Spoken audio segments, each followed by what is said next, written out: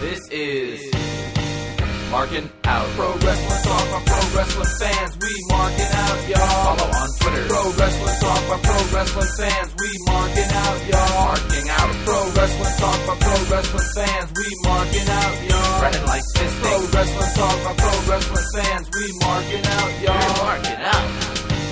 Pro Wrestling Talk by Pro Wrestling fans. Welcome, ladies and gentlemen, to a brand new episode of Markin Out Pro Wrestling Talk by Pro Wrestling fans. This is episode number 208, and what a controversial week. Or I don't even want to say controversial. I just want to say. I mean, depends on which way you're looking at it. Yeah, I just want to say, like, what. I don't even know what word to describe this past week in professional wrestling. Eventful. Not even eventful, but I'm your host, Brandon.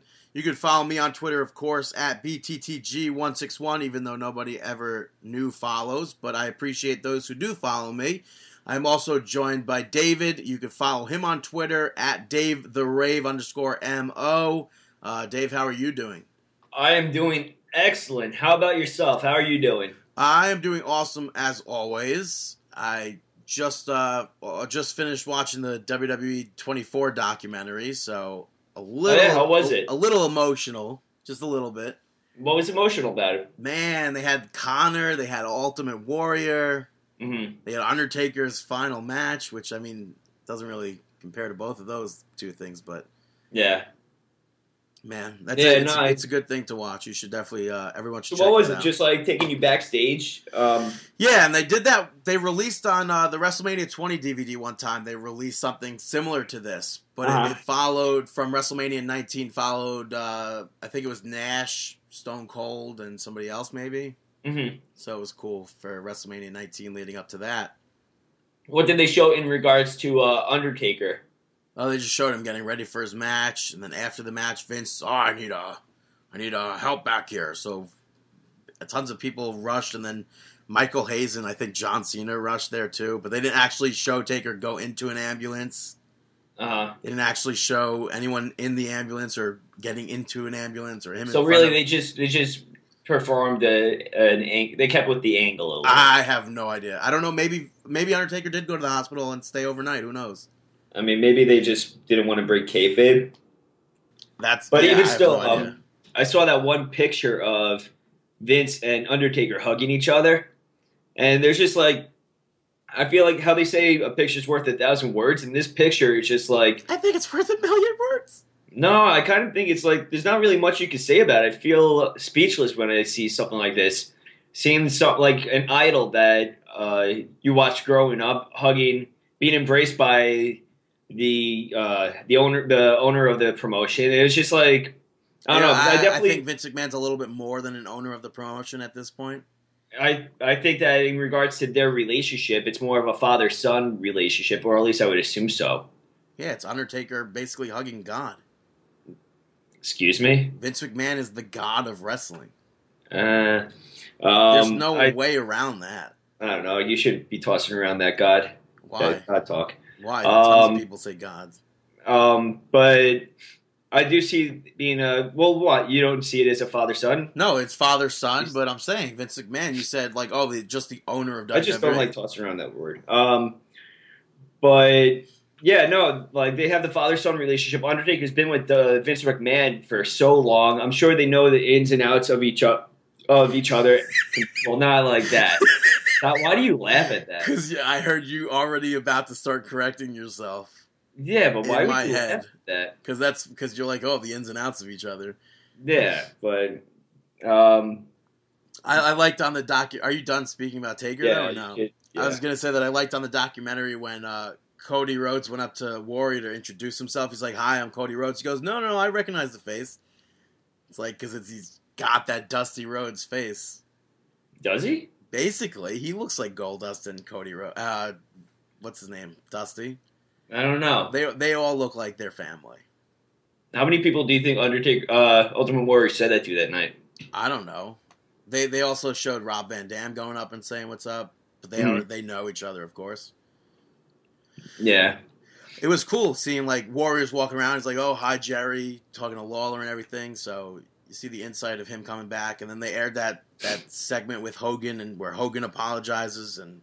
I want to kind of talk to Matt about it when he Zack Ryder. I want to see if he met Ultimate Warrior, like if he had an experience with Ultimate Warrior, because he grew up a big fan. Didn't Warrior go up to him and say that he liked the gimmick? I don't know, the Ultimate Broski thing. I'm not too sure. I think he said that he does Ultimate Broski or Ultimate Warrior better than he did Ultimate Warrior. I don't know. I don't recall, but I'm curious at that.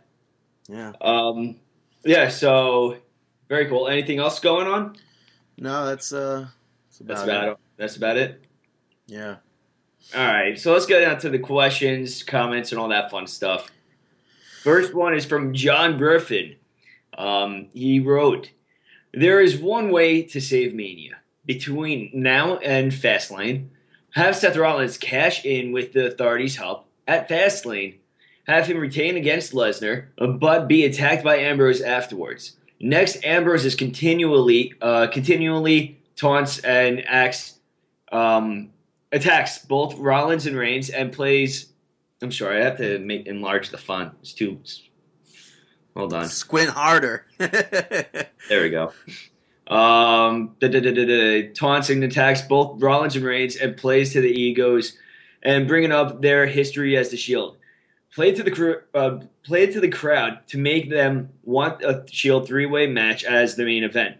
He begins interfering in their matches and begins a true chaotic neutral force. He attacks without reason and truly is lunatic. Forget Dean Ambrose. He brings back the persona, if not the name, of Jon Moxley and his true psychotic nature, eventually considering him too much of a threat to both of them. Both Rollins and Reigns demand Ambrose be added to the Mania match so he can be in the position they can control. I don't know about you. I don't think that this is a good idea. No, I don't want to see that. Yeah, I mean, no offense to John Griffin. It may be entertaining, but you still have. That's more of a SummerSlam match to me. Yeah, I can't see this really headlining WrestleMania. I don't think that maybe the IWC would have boners about it, but I don't see it really grabbing the enlarged group of pro wrestling fans. And then the stuff with Jon Moxley is gone. He's not going to be in WWE. But he doesn't say. He says, if not the name.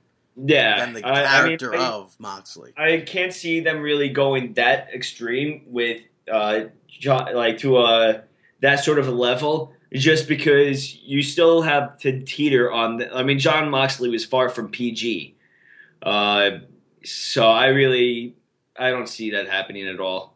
Yeah. What's your thought on this? I definitely don't see that at all. But there's always time in WWE where, like, if you think back to the time for, what was it, 2000, when Triple H was supposed to face Mankind, and then Mankind's like, nah, you're getting Cactus Jack. Mm-hmm. So think of that. But then Moxley, like, it's like a switch that Dean Ambrose. Yeah, but it's also. Starts working more extreme, working harder. I don't see Dean Ambrose is Jon Moxley to me. Yeah, but he's not. He hasn't reached that level of character that Moxley put out. But there's always time in WWE. Like, it's still young in his career, young enough at least. I think Dean Ambrose doesn't have to increase or decrease anything. I think that he's at a very happy medium right now, and there's no reason for him to intensify his demeanor. I think that his demeanor right now, from his in-ring reactions to his promos, I think that they are dead on for his character, and I don't think there's any reason to increase it. Yeah. Moving on, Andrew F. submits a question or a comment, probably. Hey guys, it's me dropping by real fast.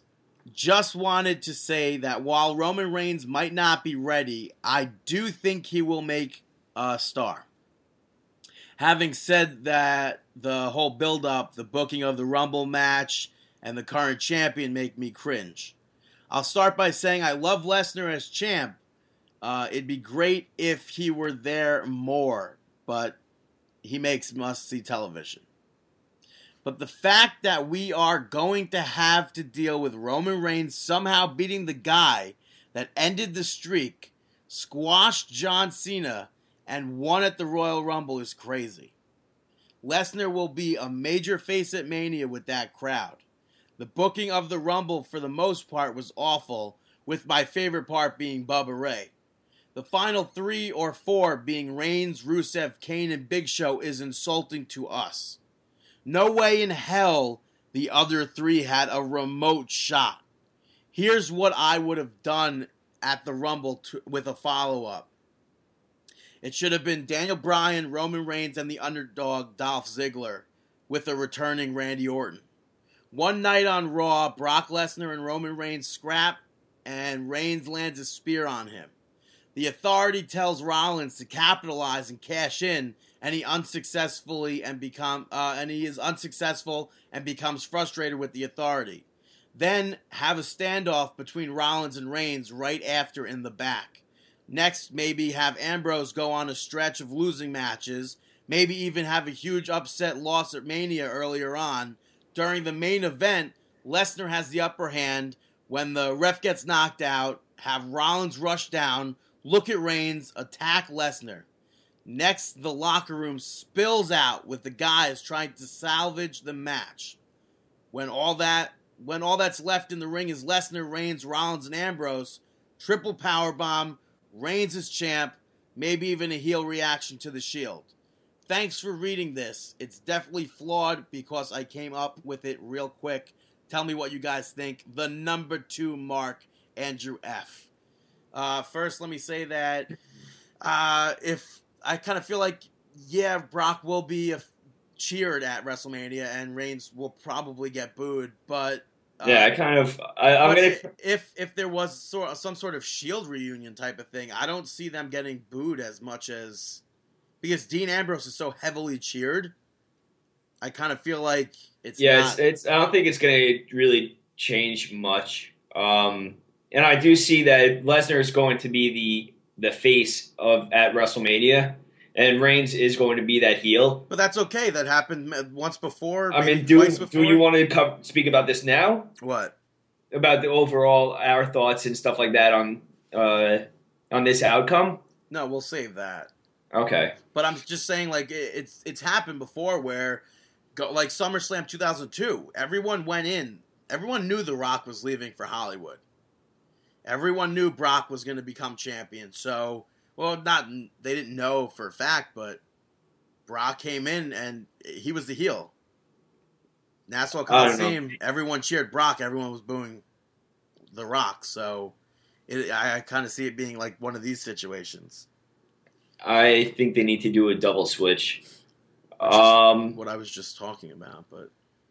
No, that wasn't really an intentional double switch, though. But it doesn't... it's still like double an intentional... switch. Like, they need Steve Austin versus Bret Hart kind of a deal. Or Stone Cold versus The Rock. Yeah. When Vince McMahon was involved. Yeah. I think it was WrestleMania 18. Next question is from Frank. Since you two are related, do you have any funny stories or something from growing up? There's a few. I mean, not too many. I barely hang out with him. What do you mean you barely hang out with me? Right off the bat, I have to say that us being... us doing Family Matters as children. Yeah, that was funny. Everyone wanted to be Urkel. There was a picture, but I don't know where it is. Of us being Urkel? Yeah. Well, I hope you find that. Gesundheit. Jeez, Thank good. Thank you. Everyone wanted to be Urkel, except for me. I think I wanted to be, what's the guy's name? The brother? I can't think of his name right now. Yeah, I think I wanted to be Eddie. We used to play Manhunt a lot. Yeah, you guys ever play Manhunt? That's a great game. Yeah, and I was always the best at that. I would literally just lay down in the middle of the street and nobody would see me. I would just show up as a shadow. I remember you doing that. There would be times, like, Brandon's not even joking. Like, he would lay down right in the street and I'd be like, what? Dude, that was my move for everything. We would play football. I would just lay down and people would, like, be so confused and then I would get touchdowns and everything. Yeah, just lay down in the street. That's not legal, though, is it? Like, if I pull that shit out in the NFL, is that legal? As long as you don't cross the line of scrimmage when you're laying down. Dude, everyone should do that. Everyone goes, boom, instantly into that, and then, boom, run. Playing, what else?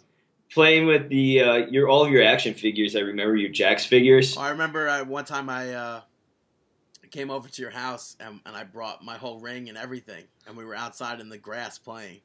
Do you remember that? And then I was singing like the theme songs and everything. I remember when you guys had to relocate because your house got flooded, I believe. What? And a long time ago, where you and Zach were living in like the attic, I think, or we never lived in an attic. No, we weren't living in the attic, but like you had like your toys. It wasn't a room. It was when you were on. I don't want to say where. But when we were, we weren't. My house wasn't flooded. When I was, this is after I was watching wrestling, right? Yeah, it was after you were watching wrestling, but you were still a kid. I wasn't a kid. I was a growing boy. I was 13 years old or 12 years old. 13-ish. Yeah, like 11. No, I think it was 13. If you're talking about the house when we renovated. It was a loft. Yeah, you must be talking about that. I didn't live in a loft. We just had a loft in the house. We had our own bedroom. That's what you're talking about, yeah. Maybe. But what are you talking about when in the loft? That's where you had your figures set up. Yeah. That's where I opened up the very first series of Ruthless Aggression figures and Raw the 10th anniversary figures. I remember Brandon when he was 13 years old, he had his bar mitzvah. It was on 420. Yeah. And he gave that little flashlight. They don't say that. I looked at them. They don't say that. I don't know where that story came from. It just says Brandon 420. Do you think your parents were like, this is kind of funny, but he doesn't know what it is? I don't know. Everyone else surely did. What else? What about the time when we went to the Amish country? I was trying to think of it, but I really don't remember too much of it. And Zach ate the candy, and the woman's like, "Yeah, you put that back," and he put it back half eaten. I remember that, but what else did we do there? I have absolutely no clue. I just remember. I really, honestly, don't remember. I just remember being in that gift store from that trip. I don't know. Did we go to an amusement park together? I have no clue. I don't remember.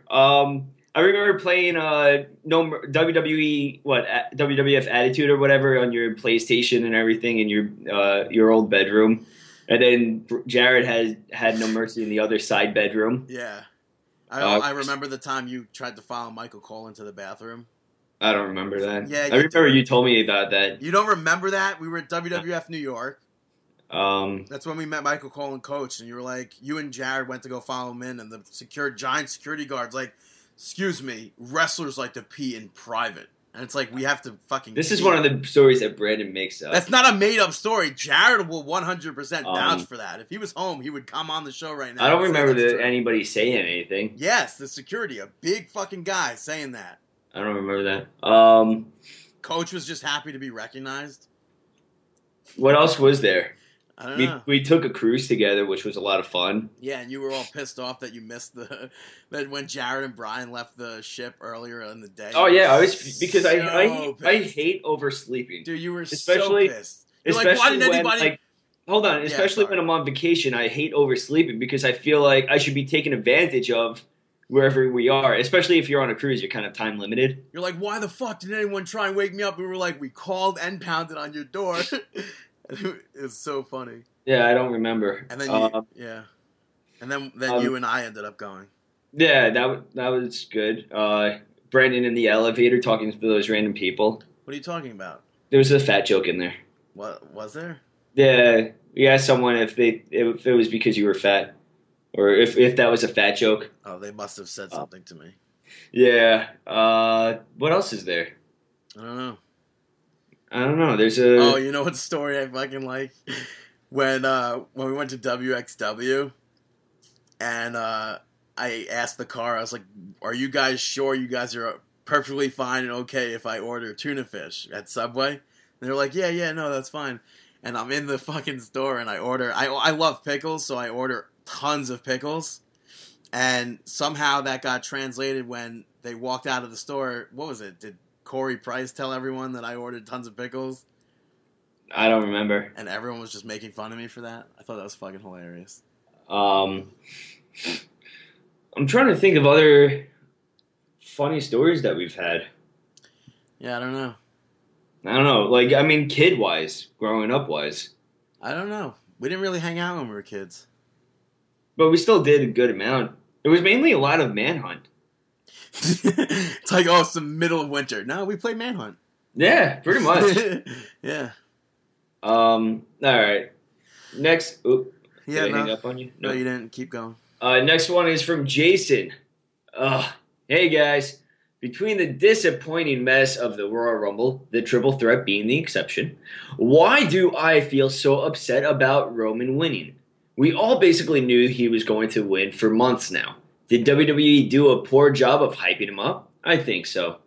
If he came into the match with more momentum and more charisma, I feel like the crowd wouldn't have turned on him so fast. Well, not tossing out Daniel Bryan so fast would have helped too. Not only that, but during the Snowpocalypse this week, they announced the cast of Ghostbusters.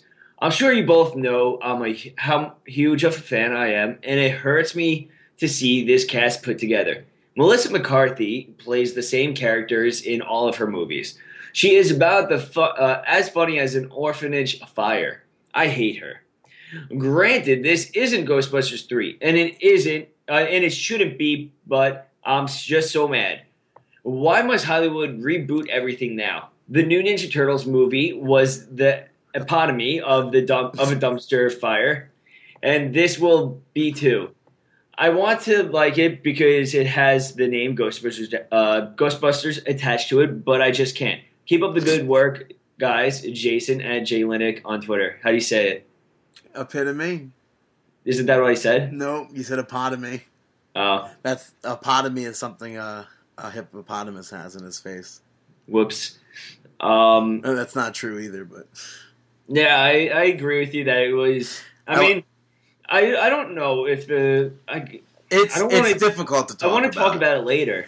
It's difficult to talk about, which we will, I'm sure, talk about it in full. Yeah, I want to talk about it later with our feelings and everything. But as far as Ghostbusters, I'm a huge Melissa McCarthy fan. The two She's people right. I've never seen. What's her name? Oh shit! The other I've never seen Leslie Jones. Leslie Jones. I've never seen her in anything except for stereotypical African American roles. Which I wonder why she was booked. What do you mean? Oh, because she's the African American. Yeah, but no, I mean like as far as like playing a bunch of African American stereotypes on SNL or something like that. So well, I've at never least she knows seen. She wasn't booked because she's talented. But she might be. I didn't see her. She was in that new Chris Rock movie. I'm sure she's really funny otherwise. Nah, I could get 2 hits. But the two that I'm worried about, I really hate Kristen Wiig, and I really don't care for the most part. I don't care for Kate McKinnon. I don't know who that is. I'm a fan of. She's an SNL. She's currently on SNL. I'm a fan of Kristen Wiig. I'm a fan of Melissa McCarthy, depending on her movie. The other two I don't know. And now Ernie Hudson changed his tune about it. He's saying that he loves this cast, whatever. Looks like somebody. Ernie Hudson. You don't know who Ernie Hudson is? He was a Ghostbuster. Oh, the black guy. Yeah. So it looks like he's trying to get into the movie now, right? Trying to make a cameo there, Ernie, huh? Yeah, it's going to be a joke of a movie. Maybe not, though. It might be very well done. You don't know. No matter which way you look at it, it's not going to hold up anything to the original cast. Right, but it still could be something that's comical. Hollywood does have to reboot because their ideas are unoriginal, or they like an idea and want to put their own spin on it. But it's also look at wrestling. You can only do so many things.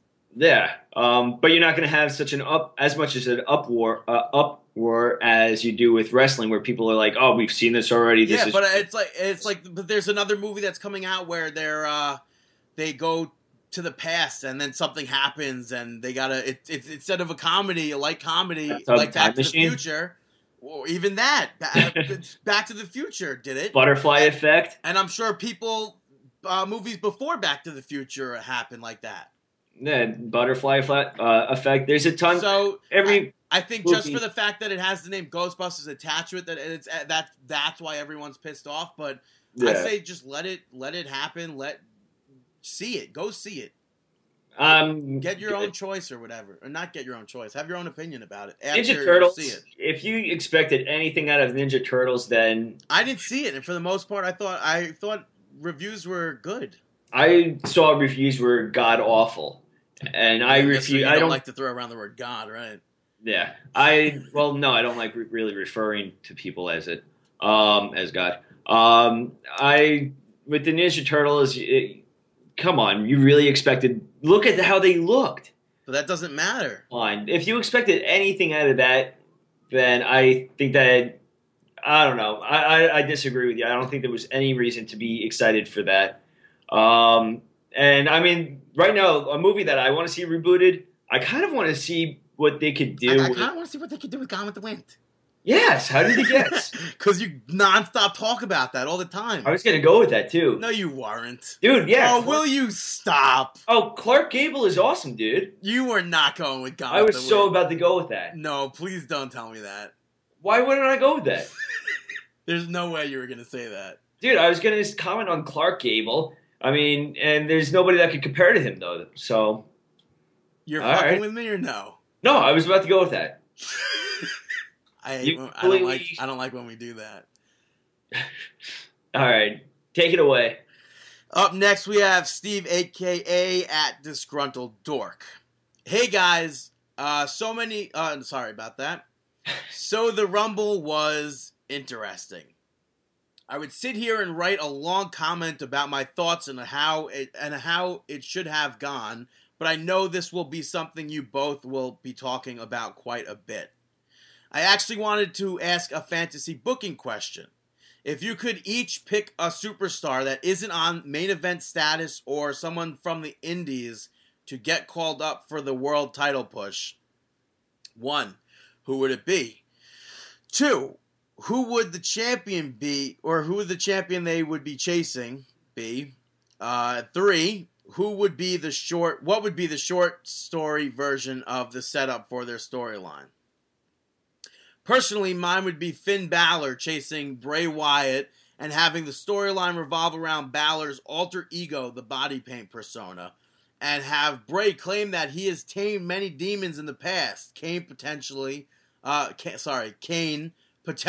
Undertaker, if rumors for Mania are correct. And he senses a demon in Balor.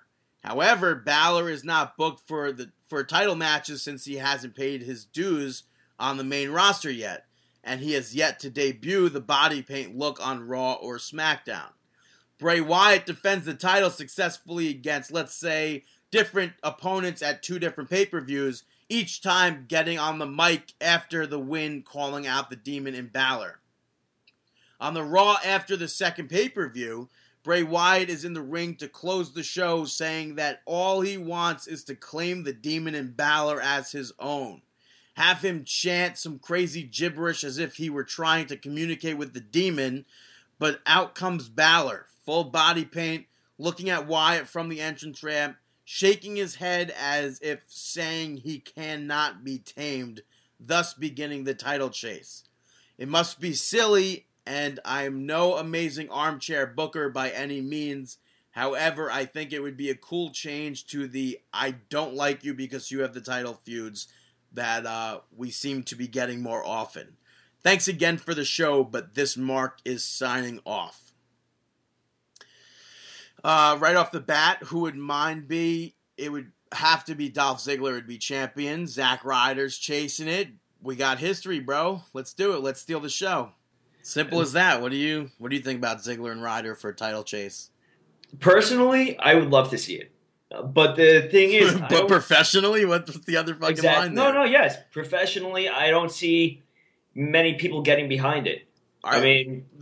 everybody popped loud for Ryder at the Rumble. I know, but how long does that last for? They gotta... You have to be very careful with the way that you're gonna book it. I think in 2011 when Ziggler and Ryder had their feud... Oh, yeah, but that was a very special moment where the crowd was so loud behind both people But I feel like that's so long ago.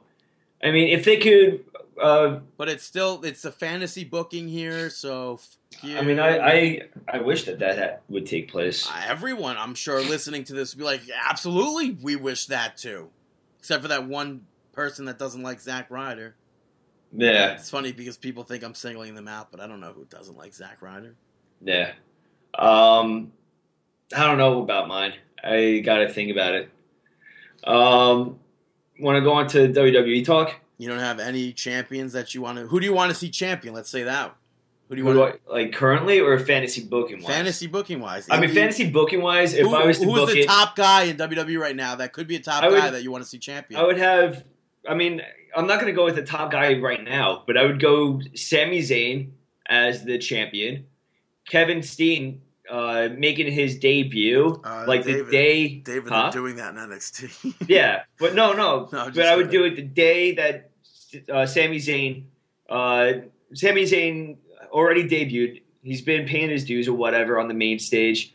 Wins the championship. That day, Kevin Steen makes his debut and beats the shit. So they just repeat what happens on NXT. Exactly. And then you just... No, that's not exactly what happened on NXT. He won the title after paying his dues, and then Kevin Steen debuted. Yeah, but I'm saying that Kevin Steen, this is his debut. No debut match before there, so kind of very similar. But just... Wait, what do you... Kevin Steen doesn't have his match. Yeah, play it off as that they're... And just go into their past, just like what they're doing. And Kevin Steen has so much hatred towards him that he just can't let this go. Leave it with NXT. He has to carry it over. But... So, obviously, I'm a fan of their NXT storyline. Yeah, but let's get on to some WWE's. Obviously, the Royal Rumble took place in Philadelphia at the Wells Fargo Center this past Sunday. Yeah, prediction-wise, I picked up the victory. Yeah, the pre-show we saw the New Day, which got changed. It was supposed to be... Did it really get changed, or did I just not look into it? It was Big E, Kofi Kingston, and Woods versus Cesaro, Kid, and Adam Rose. However, I feel like Woods always gets the shaft from them. He was wearing a brace. Was he? So I think he's injured. Oh, I didn't notice. I'm almost certain he's injured. So Cesaro and Kid picked up the victory there. It was a good match. Crowd loved it. It was a great way to get the crowd involved. I love the T-shirts, the Brass Ring Club or whatever it was. Yeah. Pretty much their ripoff of the Bullet Club T-shirts, which everyone has one now. Maybe we need one. Hook that up. Yeah. You had the Ascension opening up the pay-per-view, defeating New Age Outlaws. Actually, a good match. The only problem is that they're not really focusing on the Ascension as that powerhouse tag team anymore. But they can't. They really can't because they're not. Yeah, they're not. They don't have that appeal. It's, what is it? Speed and strength. Yeah, that's the thing. But they don't have that appeal that the APA had or LOD. They don't have that physique about them. They don't have that fear, that intimidation factor. Right, which is why. Well, I wouldn't say intimidation factor for size, at least wise. That's what. I would say they don't have intimidation for their size, but... Yeah, I would say for the size, and also their gimmick isn't really... I mean, maybe back in the day, it would get over when LOD was around and stuff like that. Maybe in the Attitude Era, maybe this gimmick would get over as an intimidation, but I feel like now it's just blah. Well, I think... I almost started singing that song. You know what song? Yeah. Just a Friend? Oh. What were you going to say? I think there's a Kesha song where it sounds like that. Yeah, because I'm a huge fan of Kesha. Are you? No. All right, so what were you going to say? I was going to say that I think they're starting to get away from that whole we're the biggest guys in the roster, basically. Yeah. And I feel like now that they're getting away from it, that it could work. Yeah, and I think this match, like I said on last week's episode, I think the Road Dogg and Billy Gunn are the people to get them over. And I think the match you just said was good. But are you going to continue this now, or no? Mean, obviously not. They wrestled other people. Yeah. Which I guess also legendary wrestler, but is it still enough to one little match. What, they had a 2-week feud, not even with yeah. New Age Outlaws. Is that really? It's not a feud though. It's just I don't really understand the setup there, but kind of like a mini feud. But is that still enough to get them over? I don't know. We'll see next week who they're booked against. We don't know. It definitely got them away from being wrestling jobbers though, which still shits on Miz and Mizdow, but we're not supposed to remember that, I guess. So yeah. And surprisingly, back-to-back tag team matches. They had the Usos champions defeat Miz and Mizdow here to retain their championships. Another good match of the card. I don't think you're going to avoid that because the entire undercard is all, besides the triple threat, the entire undercard is tag team matches, yeah. Yeah, Teddy Long. This is definitely Teddy Long's it's like Teddy Long wasn't even here. What are you talking about? No, but this was definitely his Pornhub.com pay-per-view. He probably submitted it years ago and it's finally getting picked up. Like that Judd Apatow episode. No, know what it was? This was his submission to Penthouse Magazine. It was just he sent it to WWE Magazine and they made it into the pay-per-view. WWE Magazine closed though, so. Did it? Yeah, you know that it did. No, really? Yeah, don't you remember? Did I ever receive a check in the mail from them? I don't know. What? How many more magazines were you supposed to get? Oh, I had through at least 2 years worth. Is it just me, or with 50 Shades of Grey, isn't that the same thing as a Penthouse forum or Playboy forum? What does that mean? Where people would submit their... First of all, I don't know what Penthouse forum is. Well, the letters to... you would submit, I don't know if it's forum, but you would submit your fantasy. And pretty much submit what your fantasy is, how it would take place, or a sexual encounter that took place to you. And you want to share it with the readers. I feel like this is the exact same thing as 50 Shades of Grey, except 50 Shades of Grey is pretty much, I guess, widely accepted, while everybody shits on the fantasies and people's experiences that they submit to Playboy and Penthouse, saying that it's inappropriate and stuff. Well, I'm sure one thing, I've never read either or of these things, so I can't. I mean, I've read I can't fully give my opinion about it, but I think 50 Shades of Grey was well written enough to become a huge book and become a movie.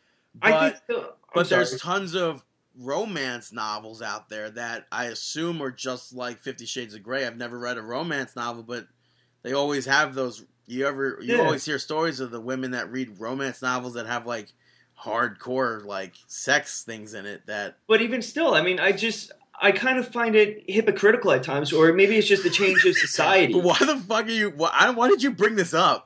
Oh, because Teddy Long. Well, how do you segue that? No, because I was thinking about it the other day. You were thinking about 50 Shades of Grey the other day? Yeah, no, because I saw the trailer, and it was very sexual and intense. It's very intense. Which I have to say that Beyonce song in the trailer is pretty good. Yeah, no, I agree. But even still, so I saw the intense trailer, and then I started relating that to how back in the day, I think they probably still have. Back in the day, when though? When the fuck were we? When they were actually you reading these things? Yeah, when people read magazines. How old were you reading these things? And how did you have Penthouse? When did you have Penthouse magazines? As a kid. As a young kid. As a young kid. I was 6 years old reading about Penthouse. I guess you did teach me that the C word was. I told you. And you did make Jared order poontang for dessert one time at Chili's. That's another good story. But I just think that it's kind of weird because what people are reading in this book is pretty much the same thing that people would submit, except one's kind of frowned upon while the other one's accepted because it's in a book. I didn't know there was a community that hated Penthouse forums. No, but it doesn't. Come on. It's very.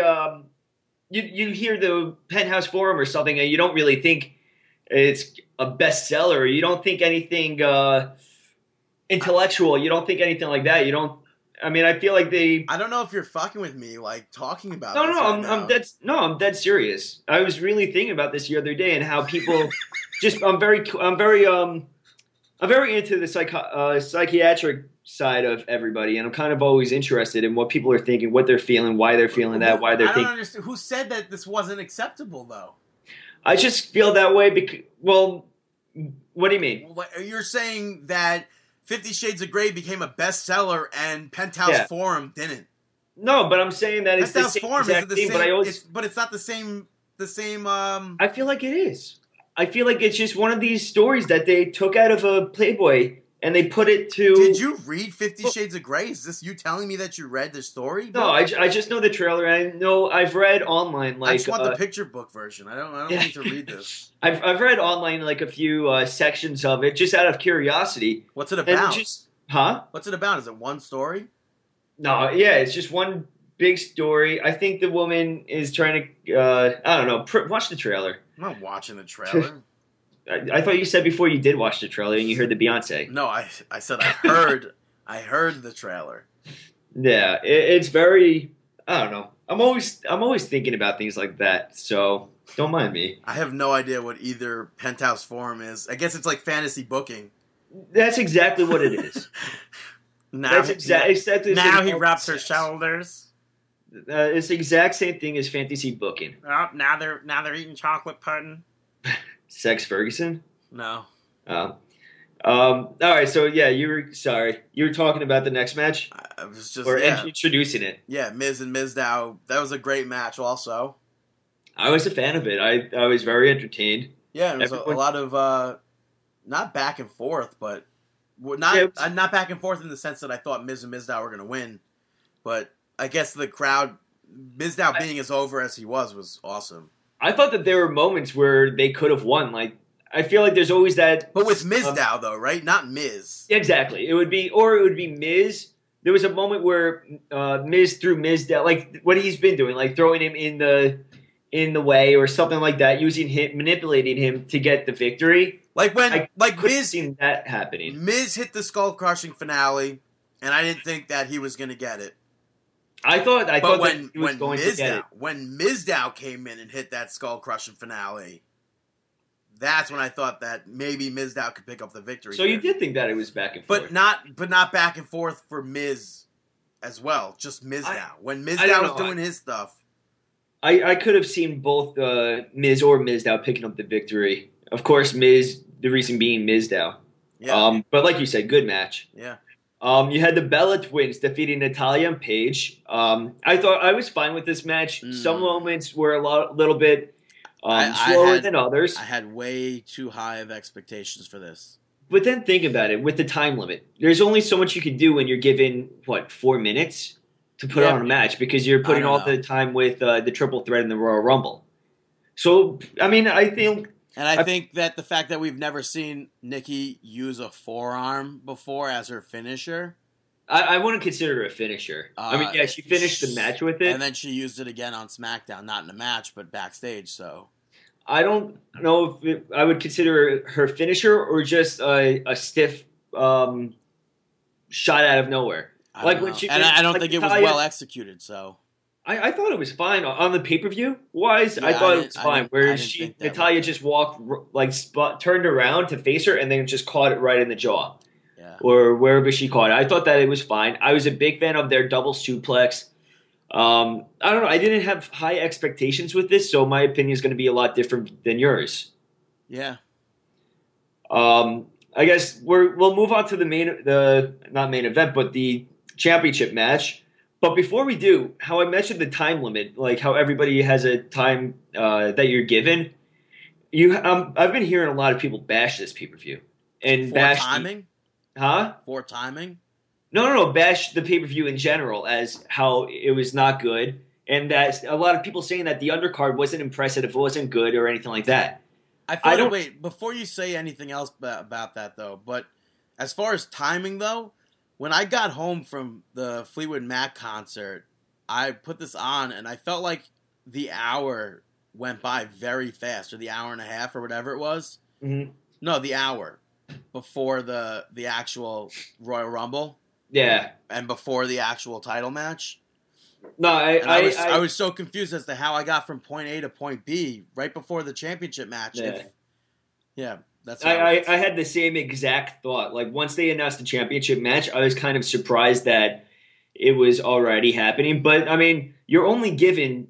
I don't think that any of these matches on the undercard really had more anything over 5 minutes a piece. Maybe Miz and Mizdow had like an 8-minute match, but I don't think any other. Both first The Ascension Road Dogg match was 5 minutes 25 Okay. seconds. Next, the Usos Mizdow were 9 minutes. Okay. Bella's Paige and Natalya were 8 minutes. All right, so maybe they're giving a lot longer than I thought. But it just felt like so much less time than it was. Yeah. The title match itself was only 22 minutes, and the Royal Rumble was under an hour. Which is weird because they were saying that the Royal Rumble was breaking records. Because I remember when they were airing, they said that it was the longest Royal Rumble with 30 men, I think. No, they said that's the most amount of men in the ring at one time. Oh, okay. Yeah, so the undercard, I don't know. What do you think of, in general, how do you think the undercard was? I thought it was fine, except for the Divas match, which I held a higher expectation for. But I was completely fine with the New Age Outlaws Ascension. I was completely fine with Miz and Mizdow. Even, let's break it down a little bit further. The booking of this, by the match order, it's pretty much perfect. With Kid and Cesaro with New Day opening up on the pre-show. And I expected, I expected the first match of the pay-per-view to be Ascension Road Dogg Billy Gunn. I don't think there's any other way because it's the time where the crowd is the most reactive to whatever you're doing.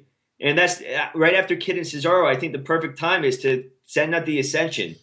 Any other time, I think that they would have gotten "You Suck" chants or a boring chant. And then to have, following the Ascension match, the championship, and then the Bella Twins, and then the championship match, how it's kind of like every other where fans have the potential to fall out. I thought it was booked perfectly. Yeah. So let's move on to the actual match now. Brock Lesnar defending against John Cena and Rollins. Brock Lesnar picking up the victory. What one hell of a match. And aside from the ending, which I didn't like, I would say it's definitely a match of the year candidate at this point. I was a big fan of the ending. I didn't like it. I didn't like how just Brock Lesnar just steps aside a curb stomp and that's the thing. Well, it wasn't. I do like that how it wasn't that he stepped aside. He just popped up and caught him on the rebound, which looked kind of stupid because it looked like Rollins kind of just jumped onto him. But look at all the other things. I mean, how many? And then Brock. Cena. It's a good thing for Brock that he didn't fucking drop him because. Oh, thank God Brock Lesnar grabbed that rope at one point to balance himself. But I was fine with the ending. Brandon, you're not a big fan of the Superman comebacks like John Cena always has. Brock Lesnar has, where they could be getting their ass kicked and then out of nowhere, finisher. Yeah, and end of the match. Sometimes, I'm good with that. Yeah. That table spot with Lesnar and Rollins was amazing. I don't know. I tried Googling this. One person answered me on Twitter saying that Shawn Michaels once did it at a pay-per-view, but I couldn't find the pay-per-view. I don't remember ever seeing anyone do a left-armed elbow drop before. I kind of feel like I've seen HBK do it. Well, I just fucking said the guy wrote into us. Yeah, I'm agreeing. But I looked and I couldn't find any time that HBK did it. So if anyone is out there listening, if you know of a left-armed elbow drop spot, let me know. I want to see it because that was phenomenal. Through a table? To me. No, not even through a table. In general. No, in general. Oh, okay. I must have watched 100 videos of guys doing elbow drops. What else? What did you think about the time where John Cena hit an AA on Brock Lesnar? Brock Lesnar pops right back up. And then he gets hit with another AA, pops right back up. Another AA, and then he actually was down. What were your... I would assume that you didn't like that because of the entire Superman aspect of Brock Lesnar, no-selling it? Yeah, I mean, it was... I don't know. It was It's like... I can't even say that. I was going to say it's like... Well, when I was watching it, I kind of put it towards an Eddie Guerrero type of thing. But it's not even like that. Yeah. I love this match. I like the part where Seth Rollins broke up a pin or a submission. And it's funny. I'm not even watching the pay-per-view. Yeah. I wasn't intending on watching it. And here it's the Royal Rumble. How could you not? Yeah. Overall... awesome match, though. Kudos to these three guys. Definitely up there for a match of the year candidate. I still don't think that. I think that Nakamura is going to get the victory on this match. It's only January. Yeah, I mean, it's only January. We're not even out of it yet. All right, moving on. Next match is the Royal Rumble. What do you need me to say that? No, I had to blow my nose real quick. Oh, I thought you were genuinely confused. We were just no, I had to. I wanted to mute it so I could blow my nose. The Royal Rumble match. Roman Reigns picking up the victory, as everyone knows. All right, so where do you want to start off with this? Let's start off with number 1 and number 2. You have the entire list in front of you? Yeah. Okay, I couldn't find it, so you guide it. But number 1, Miz comes out, and number 2, R-Truth is out there. And I understand, I guess R-Truth gets the number 2 spot. He has the whole "What's Up" rap gimmick entrance. So I wasn't a fan of that. Whatever. Yeah. But I like this for the fact that, rewind a couple of years, it's Miz and R-Truth were tag team partners. So there's history between them there, which I guess never really got brought up. But then R-Truth was on the top rope. Miz knocked him down, and he's just sitting on the top rope. And number 3 comes out. Boom, Dudley Boy. Bubba Ray Dudley comes out.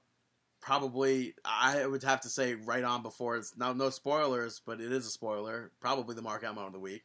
Yeah, it was just, I mean, you kept on hearing that the Dudley Boys may or may not be at the Royal Rumble. They were expected to be at the Royal Rumble. But then when it actually happened and Bubba showed up, it was kind of one of those rare moments where you could be spoiled, but when it happens, you're still like, holy shit. Like, I don't know. It's one of those, it's a very rare moment. Would you agree? Yeah, and especially because it was in Philly and everyone's like, oh, holy shit, ECW, ECW.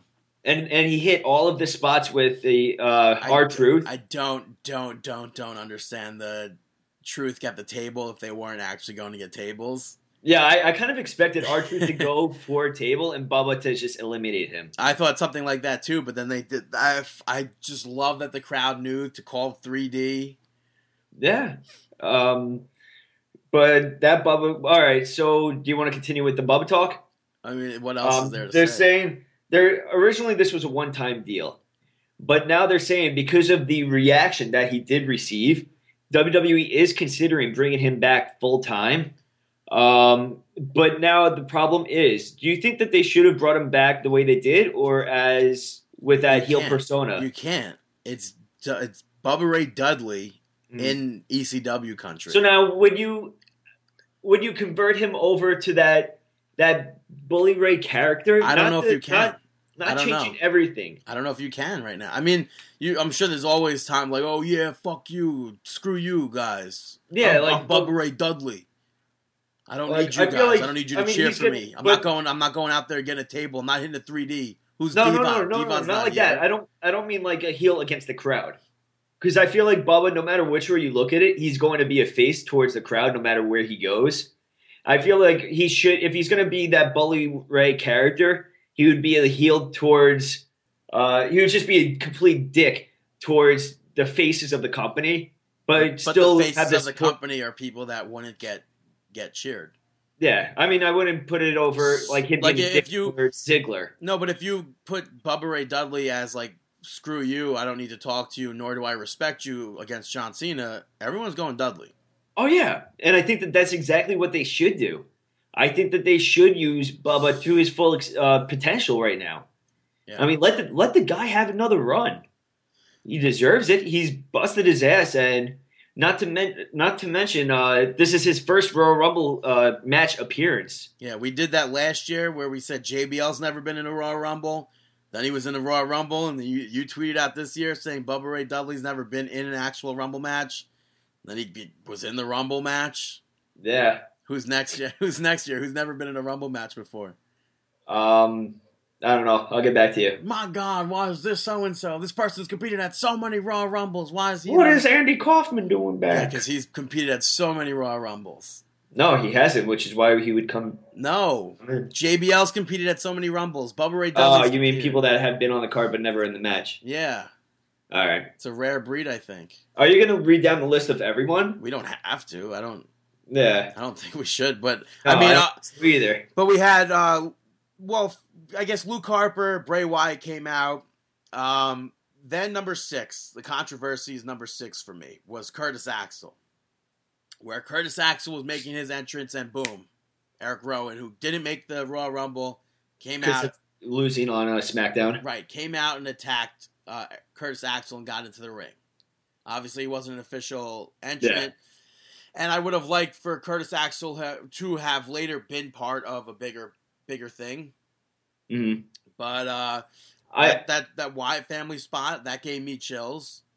For them to stand up and fucking Luke Harper goes and points the gun and it goes and points at Bray Wyatt. That was phenomenal, even though he ended up not. He aligned himself with Bray Wyatt when Rowan made his move towards Bray. Yeah, but Luke Harper was eliminated by Bray Wyatt, so. Yeah, which really confuses everything with that. Well, I don't think Luke Harper aligned himself with Bray Wyatt. Eric Rowan just went after Bray Wyatt first. I saw it as Luke still being alongside. No, Bray I don't think so. I think Eric attack him. But now Luke Harper was eliminated against Bray Wyatt, so I don't see why you would think that still. Well, now I don't. Oh, I thought you still did. No, just at that moment. And after that, Bray Wyatt was alone in the ring. Well, hold on. I wanted to talk a little bit about Curtis Axel. Okay. A lot of people are up in arms about this, that Curtis Axel is technically still in the Royal Rumble, that he should have a title shot, or he is the winner. What are your feelings about that? Well, it's just stupid. Okay, I thought that's how you felt. No, not that he should. No, I thought he should have made a comeback at the Rumble and competed, and if he was going to be the guy to win, he could have been the guy to win, but because Curtis Axel, I think, has the potential for both things, to be a big star, and he has the wrestling ability. I don't think if he won the Royal Rumble, I don't think that would have been awful. But you don't think it would have been awful? Or I think it would have been. Well, here's the thing. Nobody, listen. Nobody wanted the whole thing when I thought that maybe he could have come out and won the Rumble was Roman Reigns in the ring celebrating after just eliminating.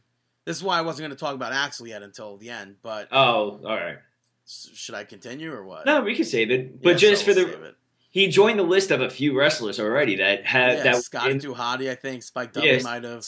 Skull, Bastion Booger, and Randy Savage and Finlay. Well, Finlay was DQ'd from a Rumble. But they were never tossed out. These are the people that were never tossed out of the Royal Rumble. And somebody tweeted to us saying that the old rule used to be that if you don't make it into the ring by the time the next competitor gets in, then you're done. You're out. But that's not a current rule. Like that's not. They've never said that since I've been watching the Rumble. So that's the problem. I feel like Stone Cold's podcast, they mentioned this too. That even if it's just a one-page thing, WWE needs to post a one-page article of just a set of rules for the Royal Rumble. Yeah, especially when you have Curtis Axel on Twitter going off about how he's not eliminated. And I feel like you need to have that. How if you're not in the ring by the next entry, or you have 60 seconds to get to the ring, I don't think it should be 60 seconds. I think it should be until the next guy comes out. Yeah, so that'd be 90 seconds. It avoids so many people coming up in like IWC. I don't want to say IWC, but just fans in general coming out saying this guy's not eliminated. Right.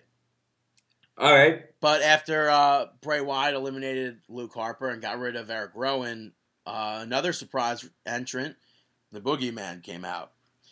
Which I liked. First of all, I liked how Michael Cole explained. If you guys aren't familiar with him, this guy is the Boogeyman, famous for eating worms or whatever. So, Eater of the Worlds versus Eater of the Worms. I wish Boogeyman got a little bit more moves in. He didn't get any moves in, but I thought it was smart.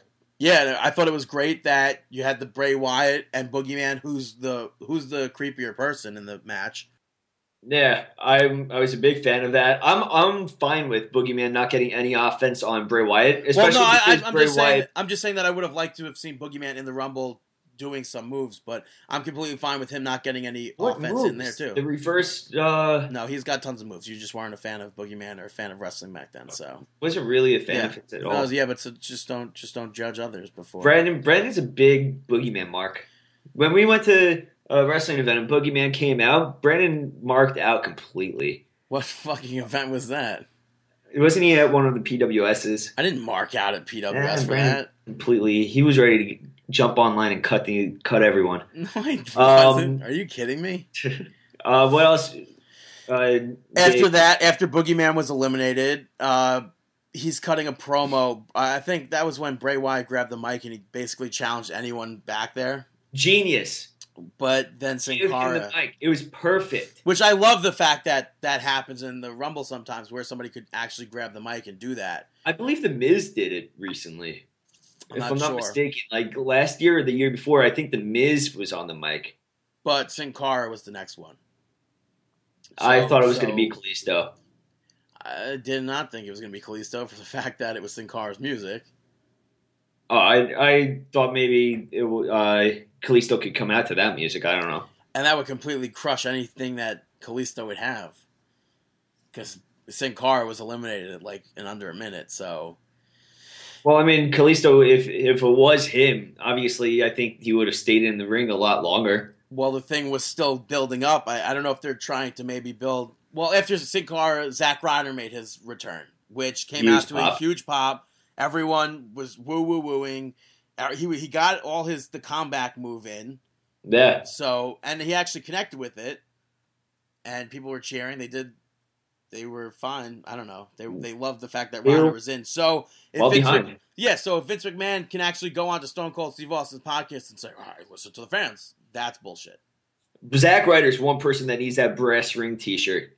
Yeah. He deserves more than anybody to be in that little, make a stable with Kid and Cesaro and Adam Rose. But with the whole ruining the whole Wyatt thing, I don't know if they're trying to maybe build up a Daniel Bryan versus Bray Wyatt thing at WrestleMania or something, because the next person that came out was Daniel Bryan, who was quite possibly the most over person in that match at that time. Oh yeah, he was in the match itself in general. Mm-hmm. So you got Daniel Bryan, everybody chanting yes, yes, yes, which was mind blowing. Why? To see that still, it's still. Oh, I don't know. It's mind blowing in the fact that WWE didn't do anything with it. Yeah, but that's WWE. I still question if they will do anything with it. And I kind of think they won't at this rate. But then, who else came out? Fandango, Tyson Kidd, blah, blah, blah. DDP made his surprise entrant. Awesome. I'm happy that he got his spots with the Diamond Cutter. Yeah. He even did the top rope. And I fucking hated the fact people were like, oh, Randy Orton does it better, this person. Oh, it's not the same thing. Yeah, it's not, but it's the same kind of move. But even other people were like, oh, the originator of the move. No. Sorry, Johnny Ace, the Ace Crusher. John Laurinaitis did it first. I mean, if anything, the Diamond Cutter is more similar to the Bubba. What is it? The Bubba Cutter? Yeah, well, the Ace Crusher is most similar to. But Randy Orton, I guess, I don't know if he got the okay from DDP to do the move. It's the same kind of move. Stone Cold Steve Austin's Stunner is basically the same thing, also, except he comes down with it instead of Cutter. Yeah. But DDP looked great in the ring, just looked really, really old. But yeah, he looked like he started to gas a little bit. I mean, DDP was like 30 when he debuted with WCW. 35, I think. Yeah, 35, so he was already up there in age. So, yeah. But who was number 9? I don't know. You have the list. I'm letting you guys. Fandango got eliminated, and then that was a cool spot between Stardust and Fandango, where Fandango tosses Stardust over and he skins the cat. And then, Fandango tosses Stardust over and he skins the cat, or vice versa. They both skinned the cat. It was a cool little spot. But then Daniel Bryan got eliminated, number 11, the 11th person to be eliminated, and the crowd just died. Yeah, that's where the entire air got sucked out of the arena. Yeah, that was. I mean, I would have liked to have seen Daniel Bryan go longer. Having known what I know now about the end of the Rumble, I could see why they didn't, because you don't want any connection. Thank you. From Daniel Bryan to Roman Reigns. Thank you very much for saying that. I agree with the placement of this completely. I agree too that I hope that he was going to last a little bit longer. But you can't have Daniel Bryan in that same. If he's not going to win the match, you're risking too much in having him in that like final four. The final clumping. You're risking a lot by having Daniel Bryan associated with that. So I'm actually kind of surprised that you said that. Well, I mean it's true though. I agree. I think that the placement of Daniel Bryan's elimination. I mean, maybe have him stay in 5 more eliminations or something, get more offense in there. But that's really it. If he's not going to win it, then he shouldn't be out there for that long. Yeah, and I love the fact that Daniel Bryan and Bray Wyatt both went through the middle rope and they did their spot out there. Mm-hmm.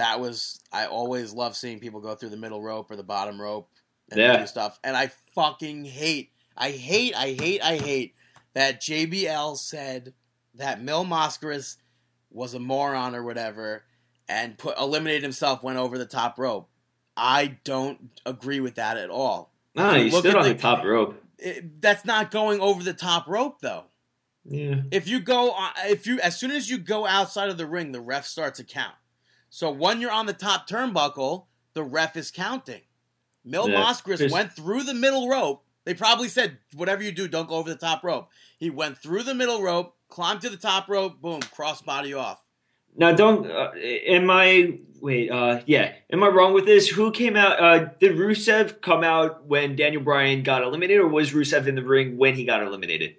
I think he was in the ring at the time of the elimination, and the next guy was Goldust. I thought that was so shitty. I don't think Rusev came out 15, and Daniel Bryan was out 15. Fandango was out there. I think Daniel Bryan was still in the ring when Rusev came out. It doesn't say. Tyson Kidd got eliminated by Daniel Bryan. So, yeah, he probably was by the time. Yeah, I think he was still... Yeah, it doesn't say. I think he was still out there. And I think this is where the shitty booking. Where Daniel Bryan was placed, okay. Rusev was, because that's how Daniel Bryan got eliminated. Yeah. He was doing the multiple kicks to Rusev and Bray Wyatt. So Bray Wyatt was in the ring with Rusev and Daniel Bryan. Yeah. So now, but then right after the elimination, you have Goldust come out, followed by Kofi. I'm just going to run it down. Kofi Kingston and Adam Rose. I thought that right there is a shitty booking, because if you're going to eliminate the guy that the crowd favorite, I feel like having Goldust, Kofi, and Adam Rose follow that elimination is just poor. Well, I don't think so entirely, for the fact that Goldust, he came out, people booed or whatever, but they had this spot where Stardust tried to return the favor from last year, and he tried to eliminate Goldust. Yeah, I mean, but that could have been done later on, yes. Exactly. Like, I just feel like once you eliminate Daniel Bryan, they needed some sort of more of a star power or a crowd favorite to come out within those right after. But even if you switched it up and put Bubba Ray at that, like, down right after Daniel Bryan got eliminated, or like and like in replace of Kofi Kingston, like 2 after he got eliminated, and still have Bubba Ray do his spots in the ring. And I feel like that would have been better, because then the crowd would still be. It would bring them. They would have a down point. So you're saying he should do his spot. He should have done his spots with Biggie Langston after 20. What do you mean? Like, it should have been Biggie, Mizdow, and no. What do you mean? You want Bubba Ray after the 20 mark? No. I wanted Bubba at the 17 mark. So then it would have been Kofi and Bubba Ray doing the moves? I think the whole thing was... No. I want him instead of the 17 mark. I think the whole reason WWE placed Bubba where he was because they only wanted the 3 people in the ring.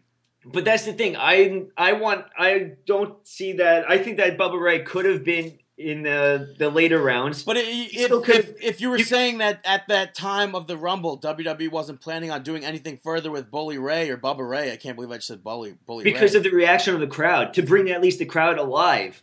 I mean, if you had Bubba Ray come out after Daniel Bryan's elimination, and I'm only talking in Kofi Kingston's spot at 17, maybe just move it down, like have Kofi come out at 18, Adam at 19. Like, yeah, just but then shift down. that would have taken away from Miz and Mizdow. What do you mean? Well, let's continue on talking about the But Royal the thing Rumble. is, Let's put a pin in that, though. No, but everything was taken away after that because the crowd, the shift of the crowd, and I feel like the Bubba Ray moment listen, would have brought them back but into you're the match. incorrect, though. It was taken away for like 5 minutes when Goldust was out there, and then Kofi Kingston came out there, and as soon as the Adam Rose and the Rosebuds came out there, and Kofi Kingston, who has had tons of hot Royal Rumble spots, pulled a shitty spot. I don't think it was shitty at all. That was such a fucking I don't think that was spot. I disagree 100%. I feel like There's so many. Kofi Kingston has done everything. I feel like we've seen him do that crowd surfing with the Rosebuds already. Kofi Kingston has done everything in the books when it comes to Royal Rumble eliminations. Then be a little bit innovative. No, and it makes sense because they were in their whole storyline earlier together. I think so that Kofi gets tossed out and lands on the Rosebuds. The Rosebuds help him into the ring. Adam Rose, boom, he gets eliminated, and the Rosebuds did nothing for him. So now Adam Rose is pissed. He gets rid of the Rosebuds. All right, no, I'm not. I love that spot, but I also think that I would have rather. That doesn't mean that Kofi couldn't do that. I think that Kofi has numerous. Where, how? What do you mean? Where and how with Kofi Kingston? While he was in the ring, duh. No. What do you mean when? Where and how?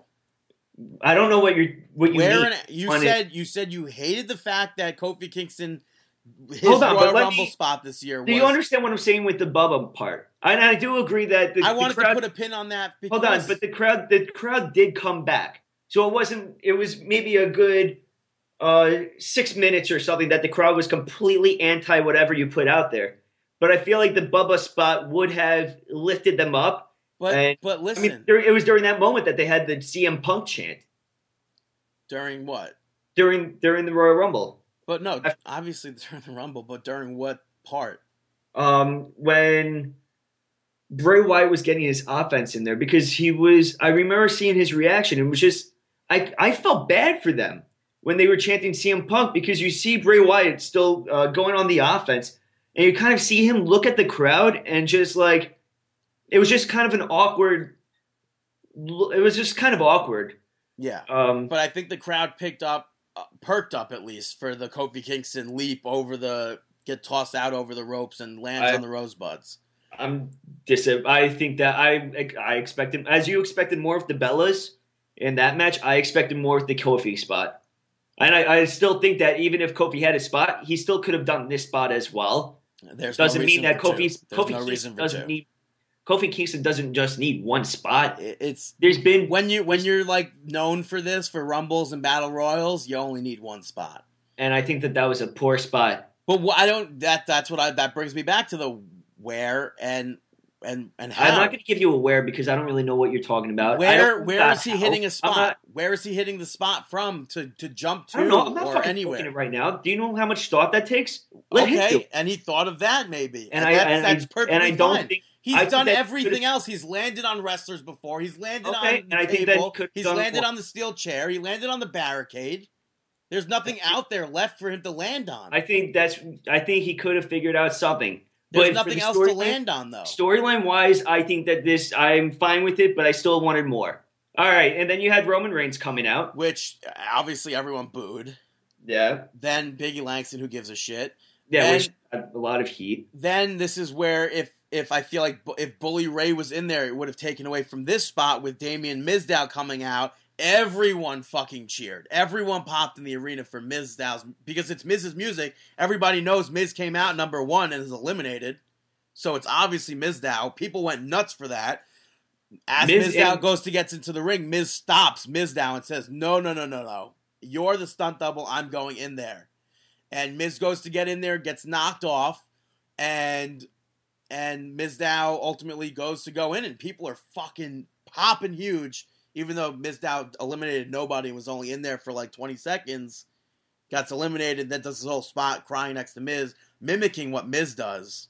It was funny. I think that would have been ruined if Bubba Ray came out during that little clump of guys. I disagree. I don't think that spot would have been ruined. I mean, I'm not saying. I also, if that does happen, I'm not saying that Bully Ray gets eliminated as. Think about this though. The Royal Rumble match. It's the hour-long match with like 30 guys or 30 people, and I just don't think that would. But listen. If you translate the Royal Rumble match itself to an actual card, an actual wrestling card. You gotta start high, go low, go high, go low, go high, go low. Exactly. So you can't go from being high to go high again. It'll just be something lower that wouldn't mean as much as it did. I think that because of the comedic, the low would have been Big E's entrance first. Yeah, but that's not. I think that the Miz Dow was going to get over no matter where you put that spot. No matter where, I think that would have, besides if it's the spot right after Daniel Bryan, I think that spot would have gotten over. Well, regardless. I respectfully disagree on your placing. I accept your rejection. Jack Swagger. Who cares? Ryback, Kane. Dean Ambrose was the, I guess he was the next. Well, not the last hope, but. No, but he was the next guy that people needed to win.